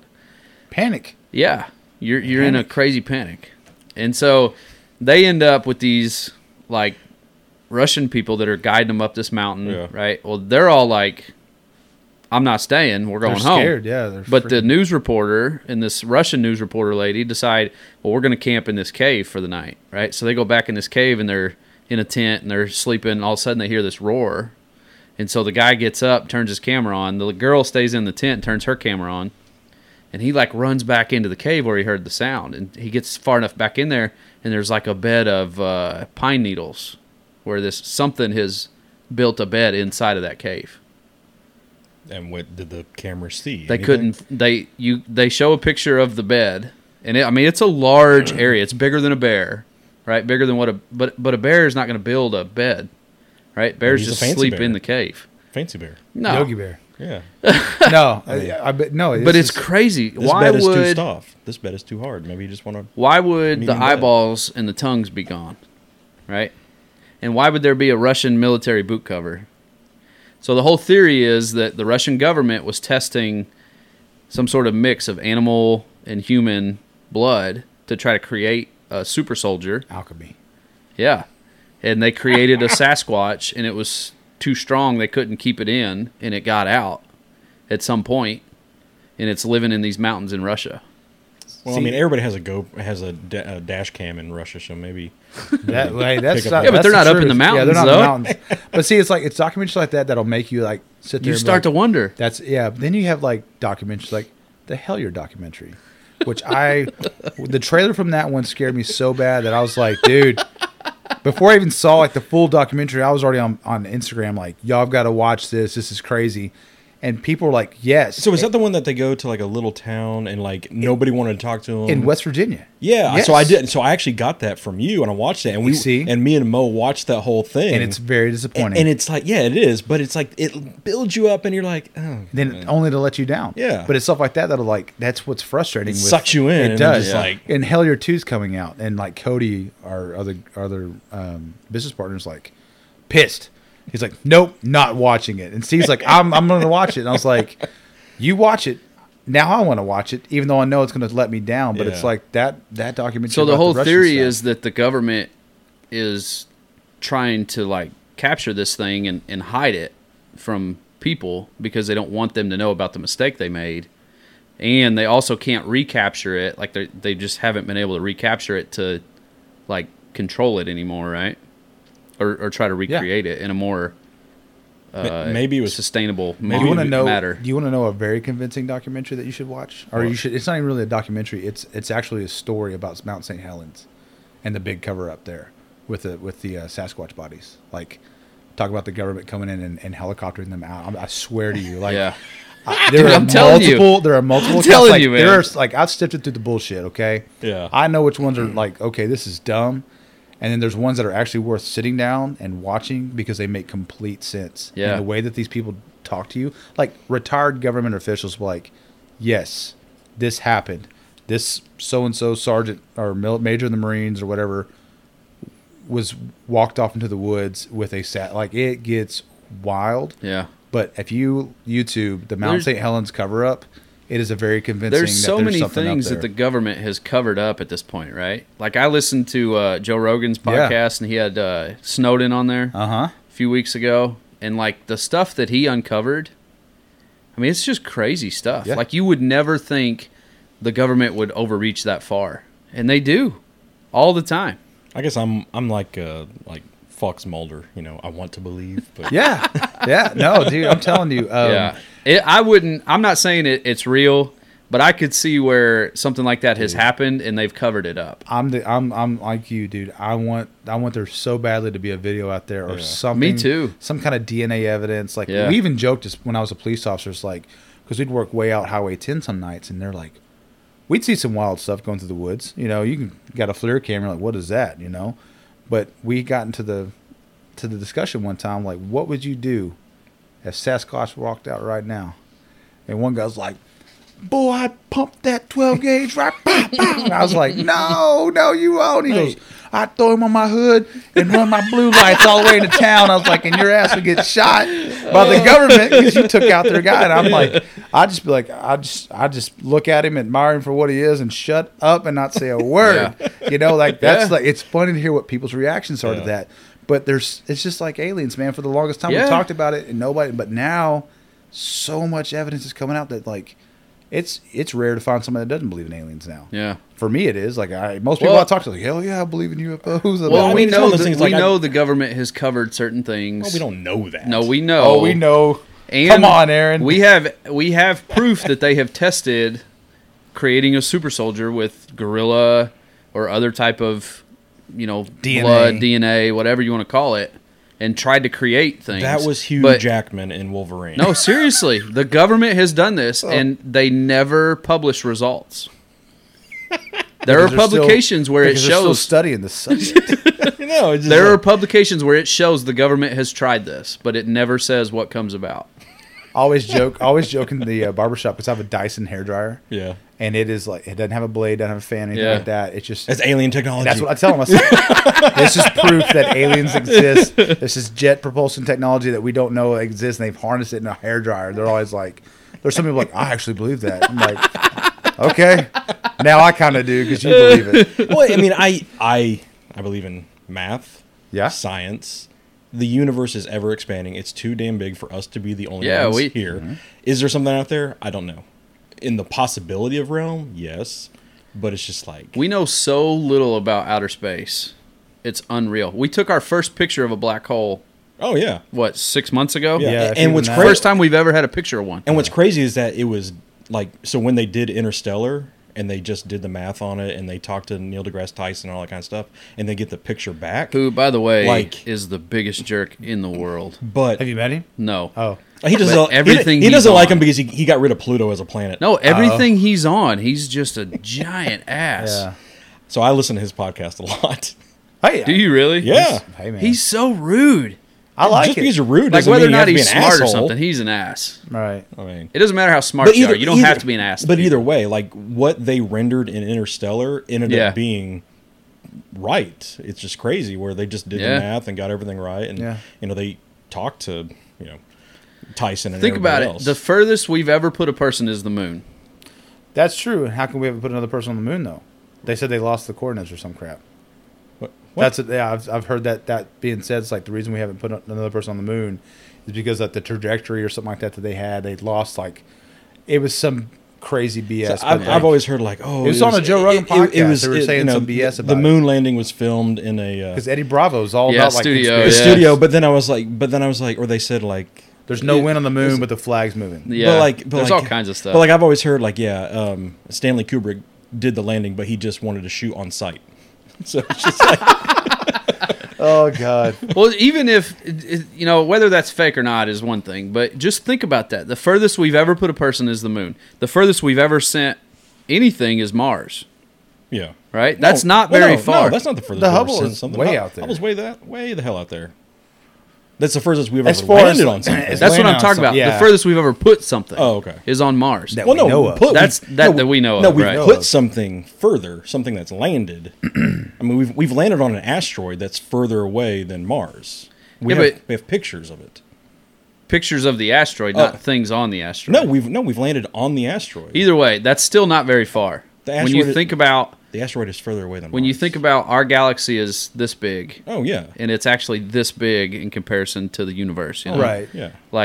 That's not very far. I mean, we're in the Milky Way galaxy. You have Andromeda. You have plenty of other We galaxies. are so far from understanding space we're not even close. We have either That's why you have to we have keep either gained a bunch of listeners or we lost a bunch of listeners. It is one of the two, or we're all going to have If like you've made it this far, you're in for the ride. Yeah, bud. we're gonna have government. we're all going to have listening. like guys in black suits knocking our doors after this shows up. Okay, so talk about guys in black suits. Okay, I'm gonna really listen to two things real quick. One, most of the Bigfoot stuff that we have that has been talked about. One of the other theories, like I was telling you, there's certain theories that come along that like make sense. One of them is if the habitat is good enough for a bear, it's good enough for Sasquatch. And that's true because if you sit there and look at where all the Sasquatch sightings are, they're normally where bear populations. It's not like they're in Phoenix. Exactly. Right. Secondly, here's the thing about the black suit man that we're talking about, and you can take it for what it is. Whatever, this happened at the barber shop, and I've got 6 of the guys that can vouch for it. We're at the old shop. Cody's not there.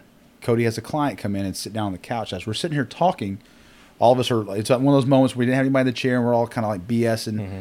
We're trying to find something on the TV. This man walks in and sits down on our couch, and he looks just like one of the guys from Ancient Aliens. He has the black glasses, the flat cap, and a leather jacket. He sits down on the couch and doesn't say a freaking word to us. Internet goes out, phones go out. So like, man, we can't get this into work. We're sitting here, and so we start talking, and he's just got this weird, quirky smile on his face. It's kind of like being a cop, you kind of key up on body language. So I'm sitting there looking at this dude like, something different about this guy. This goes on for about 10 or 15 minutes, and we're like, can we help you? And he goes, yeah, I'm here for Cody. And it's like, well, Cody's off today. It was a Monday. So we're like, Cody's off today and won't be back till tomorrow if you want to come back. He's like, okay. So he kind of like, he hears us talking about, we were talking about aliens or something stupid like that because we were trying to pull something up on YouTube. And he kind of chuckles to himself, and he makes a comment. We just kind of like look at him. He gets up and he leaves. The second he walked out the door, drove off the parking lot, our phones came back on and our internet came back on. So we're sitting there like, so everybody finally dawns on everybody. So we start talking about it. So Cody comes back in on Tuesday. We start telling him about it. Well, the guy comes in on Wednesday. Same thing happens. The phones go out, internet goes out, and he has a smile on his face, and we're just like, so we start pointing to him like, dude, what's up with you? You work for the government. So we start kind of like razzing him, but in a joking way, but in a like halfway like we're kind of serious way, like, dude, you're with the government, da da da da. So he gets a good laugh out of it. It's like, no, I don't work for the government, but I used to do this. I used to do this for the government. So we're like, okay, so we're kind of getting around on this. He leaves, and Cody's like, yeah, that's so-and-so. He used to work for some kind of like part of the aviation that's like kind of secretive, da-da-da-da. And we're like, all right. He emails Cody that night a report about a UFO crash that happened in Little Rock at the Bill and Hillary Clinton airport that was never reported and was reported as a natural gas explosion. Oh, my gosh. So we get the report, and we see it. And it talks about trees being cut off perfectly at like 10 feet, like in increment, and slowly going down, and being only the tops of them are on fire. Holy cow. And some are only broke up. Like, you know. I mean, when did this happen? This was like in the 90s, like 95, 96. And like stuff like that, the way they described the trees being at the crash site were like almost as if something was perfect, like metal. Like, you know, if a plane hits, it's going to splinter certain things. Yeah. These things were perfectly cut. And then they said the flames were only at the top of the trees, and at the very end, and there was no. I mean, dude, it's crazy. I got goosebumps talking about it. So crazy. It's so convenient. All that happens before people had a phone in their pocket. No, exactly. Well, yeah, of course. Like I always say, it always as you can back. tell, who's the skeptic? Yeah, right. But as it always comes down to, you know, it's 2019. Yeah. Why is this video shaky? Why is this blurry? But it's stuff like that. It's like there's people out there that know stuff that we don't know. Oh yeah, and have held on to information and only give us little trinkets of what we want to hear. Who knows what it could have been, but it's stuff like that always gives me hope because that was such a convincing. That man has never been back to the shop after that. Hasn't come back. I'm serious, and I'm like, so weird. And it wasn't because he had a bad experience. It's just like that's just how it is, and I've never seen him again, and it will always be with me. And you can ask Will, you can ask Josh, you can ask Hayden. All those guys were there. They know, and it's wild. Yeah, wild. I always said like if I was ever like high enough in the government, like the president or something, that's the first question I'm asking everybody at the table. All right, are aliens real? Do we have any proof of them? And where's Sasquatch? Because somebody knows. Nixon had a meeting with the Greys. Somebody knows. Oh, somebody knows. I think Obama and Bill Clinton both said that they were going to do that, and they actually interviewed them on either Conan or Jimmy Fallon, and he asked them straight up, "Did you guys? Is there aliens?" And neither one of them commented on that. They just kind of smiled. But it's true, like the stuff like that's like those high.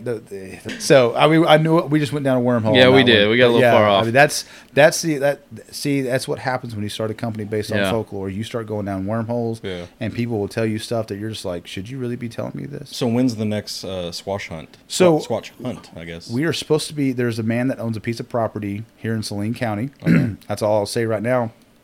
And he has invited us after deer season's over with, probably sometime in January. He swears to us that there is a bipedal creature that walks between his wood line to a creek and goes into the creek. And I don't know, he says it either fishes or it drinks water and walks back. And he says it does it almost on a nightly basis and wants us to come out and see it. Dude, that's crazy. And are you going to do this on a Saturday or something? We're going to so me and Steve are definitely going to do it for sure. But yeah, we're trying to get a thermal imaging camera. Okay. So we're trying to do this with real cameras, man. Like not if you have an extra spot, I'll come along. I got a buddy that has a thermal scope. Ooh, see, I don't want to shoot the damn thing, but no, I do want to see it. But if you could see it. Does it record? I don't know. I'll have to ask. So that's the thing about it is like the man has asked us, he's like, listen, he's an older gentleman, probably in his late 70s. He's like, you guys, because a friend of ours is who told him about us, and he was like, let them come down and see this. And so that's so creepy. I got we goosebumps, want to go see it, bro. Dude. I'm nervous as hell because I'm like, either this man's going to kill us because he's got a dead skin mask he's trying to put together with the missing pieces, or this is like a legitimate, like this man sees this and it's the lotion on the skin. Yes. So why? Like, and I told all of our family members, like, if I come up missing, I'm in this place this time. Go talk to this man. But so what if Sasquatch is real and he's an alien and he knows how to mess up the cameras? Like there's some sort of energy he puts off that they can't get a picture of him, right? So with you two then it's both. So with you two knowing who I am and how much of a mission it is for me to get this on a very stable camera, if that does happen, then that just proves a theory. I'm with you. He can shake the camera. I'm with you. As long as you like cigars, I'm good. I thought about making that, because they say to leave him offerings, like little trinkets, like toys and like sweet candies. That's what they say? What if he's an LFD smoker? What if he's an Ashen smoker? We'll leave an Andalusian bull out there for the night. Right? What if he prefers the Ovation because of the pretty wrapper? That's right. And he might like leathery notes. We'll bring some Stone's Throw beer, bring a growler, and just have that. Well, why don't you tell everybody where they can find your RockSquatch Designs apparel and stickers? Yes, RockSquatch Designs, bigcartel.com. You can also go to our Facebook page or our Instagram at RockSquatch Designs or Arkansquatch. You can even hit off the Bourbon Barber. All the links are in the bio. You can go in there and go in our online store and go from there. Yeah, you guys have some great stuff. Thank you so much, man. We appreciate it. I need to get one of those hoodies and one of the red shirts. I don't have those yet. Perfect. All right, yeah. So, we'll get you hooked up. Yeah. For sure. Yeah, you got the sticker, so we'll put the sticker on the window we have out here now. Even non-believers deserve a Sasquatch sighting. That's if it has to be a sticker, then so be it. Yeah. Yep. So, but yeah. The way we end the show every week is we ask you a question. All right. You get $1 million off the question. It's just if you want to know if you take the money or if you don't take the money. Hypothetical $1 million. Okay, I was about to say. We're not giving you $1 million. All right. Yeah, that's money to go for your... RockSquatch's about to get big, baby. All right, $1 million, but every time you see a coin on the ground, you spend the next 5 minutes in a chokehold of an incredibly strong third grader. Every time I pick up a coin? Every time you see a coin. On the ground. Because I pick up coin. I keep my head on the ground.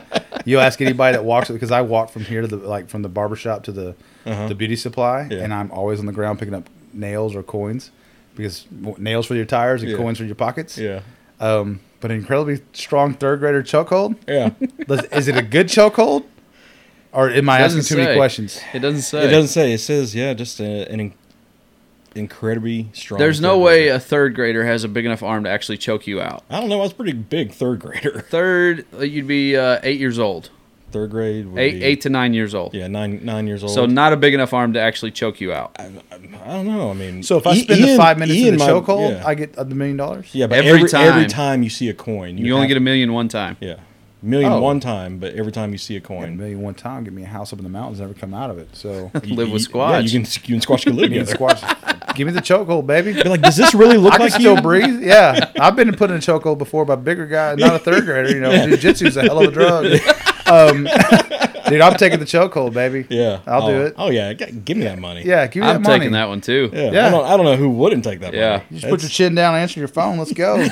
Be like, yeah, sorry, honey, I'm gonna be 5 minutes late. We talk about that all the time. Like, Found another corn. Could you how many?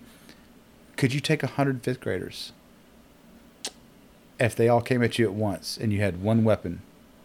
How many do you think you could get? Is what we always ask each other. What kind of weapon? You have to pick your one weapon, and it's got to be Pick a one weapon. Yeah, and not There's a gun. 100 No. of them. It can't be a gun. It's got to be like something like a blunt object. like a mace. Or So something? I'm not saying not mace, but like a mace. Like, I'm not Yeah, you can saying have a I mace, would yeah. I would kill 100 fifth graders because that's terrible. No, but I'm like, if somebody just got fired from Ashton. right. Hypothetically, I think that was like if I was in that situation, Yeah. I think I could take them. Well, it's kind of like, would you rather take on 100, duck-sized horses or one horse-sized duck? Right. Exactly. Yeah. That's the we always ask Horse-eyed duck would be bad. that. Which is still like we always talk about the one that always gets everybody fired up is who would win between a grizzly bear or a silverback gorilla, and people would get stark raving mad at each other about that one. And I think the gorilla's divided gonna a lot take of it. houses. All right, let's go. Gorilla. Oh, gorilla all day. Yep. What kind of bear? A grizzly. It's got to be, and they're both in their prime. A silverback prime gorilla, testosterone flowing, and a grizzly that's ready to kill. Well, so here's the I'm thing. going to go bear. I think I'll go bear. No, the bear's not going to win, and I'll tell you why. Claws, man. So a gorilla. Everybody says claws. A gorilla is faster as far as like hand-eye coordination motion, right? Like arm reaching out and grabbing you.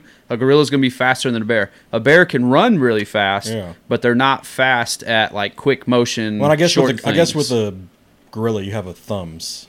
Well, they have claws too. Yeah, but they don't have thumbs. It's different. Opposable thumbs. Like Gorillas? Gorillas do. No, I'm saying talking about bears. gorillas. I'm talking about bears. Gorillas have. They're not actual claws, but I mean they have. It's like, can your dog it's grip like- an apple? No, I'm not talking about that. I am. You're not listening to what I'm saying, Aaron. No, I'm saying yes. Gorillas have opposable thumbs. Right. that They can grip also stuff. have like nails that like would They can sharpen. scratch. They can Yeah, they scratch. can scratch. But they don't have claws. Yeah, but I have still. nails.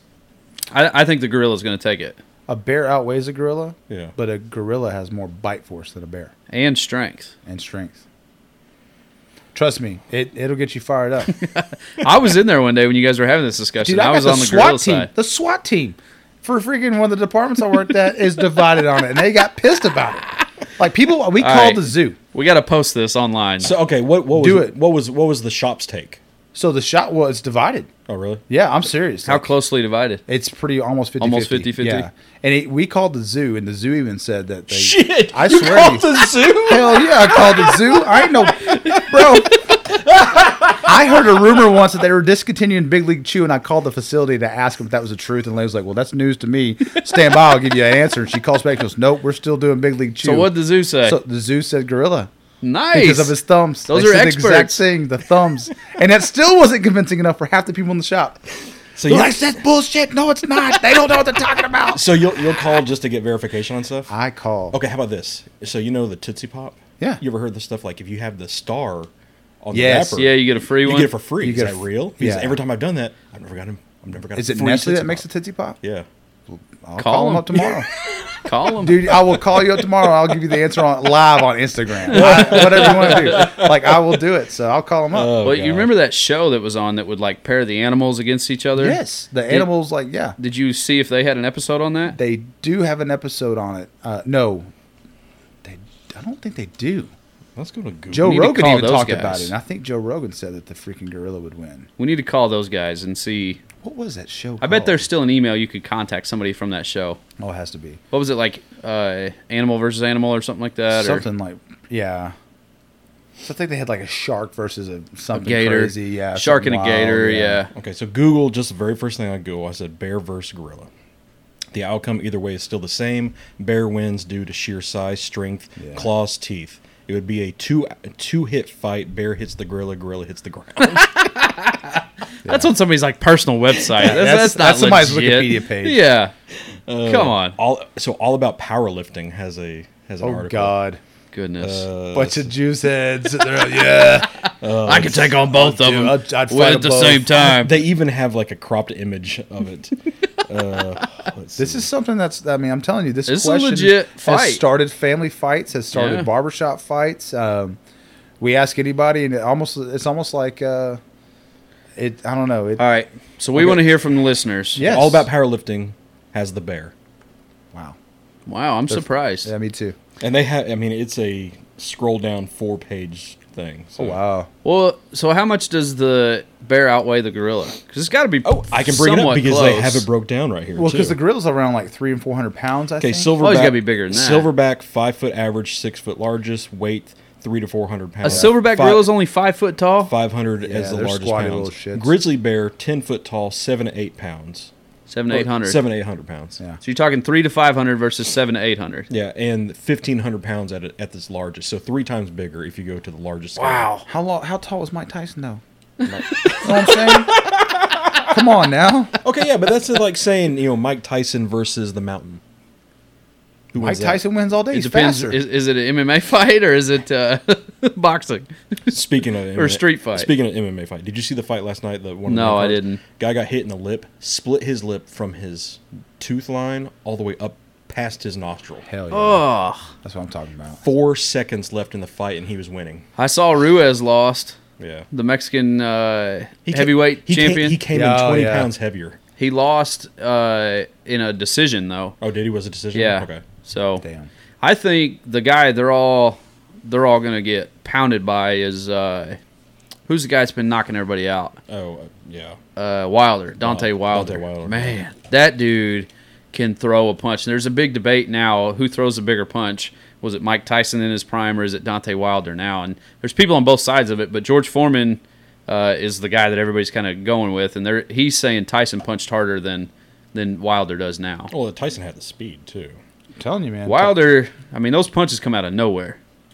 I It's watched a video amazing. of Tyson like recently taking his jacket off and showing yeah. how he used to work the body. Yeah. And he's still fast, like faster than most people I know. The issue with Tyson, and this is a giant asterisk on his career, is how involved the mafia was in boxing at that period. And they were fixing so many fights, you really don't know how many of those fights were legit with Tyson. I mean, it's a giant I just don't conspiracy theory, I guess, kind of, but they know they were involved. Wow, that's His what the whole knockouts, show's though, been bro. about. is Well, no, the conspiracy. guy can punch. There's no doubt about that. I mean, the guy's got one of the best punches in the Yes. world. But how many of his knockouts were actual knockouts versus Like, a paid off? Yeah. Flop it. Yeah. I got you. Yeah. Damn, that sucks. So you don't know. You'll never know. It's like saying, Muhammad Ali and Mike Tyson, who'd have won that fight, Mike right? Tyson tells you all day that Muhammad Ali would have won that fight. I think he would have too. He'll tell straight up, says that we watched the interview telling him. Well, It's George crazy. Foreman probably punches as hard as anybody ever has. Yeah. And he beat him, he makes a mean steak. a burger, more of a burger. Grill. He makes a mean grill. Makes a mean grill. Do you know that wasn't supposed to be his? Yeah, I heard about It was supposed this. to be Hogan's. Dang. Yeah. So Hulk Hogan's publicist called him. Hogan didn't call and left a message. He never got back with him, so his publicist made the decision. That's not the one I heard. Yeah. I heard that he was presented at the same time with the Hogan Stretch Armstrong No. and the So- George Foreman grill. So it was either the grill or a blender, and he never got back with him. So his publicist made the decision of the blender and not the grill. Wow. That's awesome. That's that crazy. sucks for Hogan. Yeah, it That does. sucks. Damn. Yeah, I mean, Foreman's worth billions at this point with that Yeah. grill, Yeah, he's made more money off the grill than he ever did fighting. Yeah. That's true. So Yeah. All his kids are named George, including the one girl he's got. Yeah. That's crazy. yeah, it's like George 7. Anyway. He's a fertile man. All right, Drew. We want to thank you for coming. Yeah. Give us one more shout out one more time where they can find the stuff. Yes, just to go to the RockSquatch Designs Instagram or RockSquatch Instagram, And you'll find a link to our big cartel in the bios there, and you can go buy our stuff. And when do you leave Art of Men's Cuts? I leave Art of Men's Cuts December 27th will be my last day there. Are you booked up until then, or is there still room? Most all my afternoons already booked up. I have a few morning spots left open, but that's about it. Okay. And then January 6th, I start at Uptown Barber Lounge in Bentonville. All right. I'll be up there to see you, buddy. All right, my man. Thank you so much. I appreciate you guys having us on. It's awesome. Yeah, Had a great time. We'll bring the show up there to you, my man. Yeah, we got to learn more about the UFOs, dude. I want more. I need more stories. I need the juice. You're about to get sent that Mount St. Helens one because it's worth it. Well, I want to. Okay, and if you still have the email, and if you still have the email from the Little Rock Airport thing, I want to. So yeah, that's with Cody. I will. Yeah. I want that one too. Okay, we got you. And we want to hear from you guys what you think is Sasquatch real, and then also who do you think would win the fight between the bear and the gorilla. Mm-hmm. We want to say thanks to West End Cigars for letting us use the facility. Stone's Throw, give us the beer one more time. The beer is the Urquhart Wee Heavy. It's really good. Yeah, I'm really enjoying that beer. It is very. And it's smooth. like it's 9%, but it's not like it's not that like that IPA 9% where like really zings you. Yeah, it's a good mellow one. Went well with the cigar. And a shout out to Ashton Cigars for the San Cristobal Ovation. Always one of my favorites. Looking forward to being back for the next episode. Yeah, we will see you guys next week. Bigfoot proves to be real, then Aaron will get the San Cristobal chest piece tattoo wrapper on his chest. All right, deal. All right. Anyways, seriously. Goodbye, everybody. Later.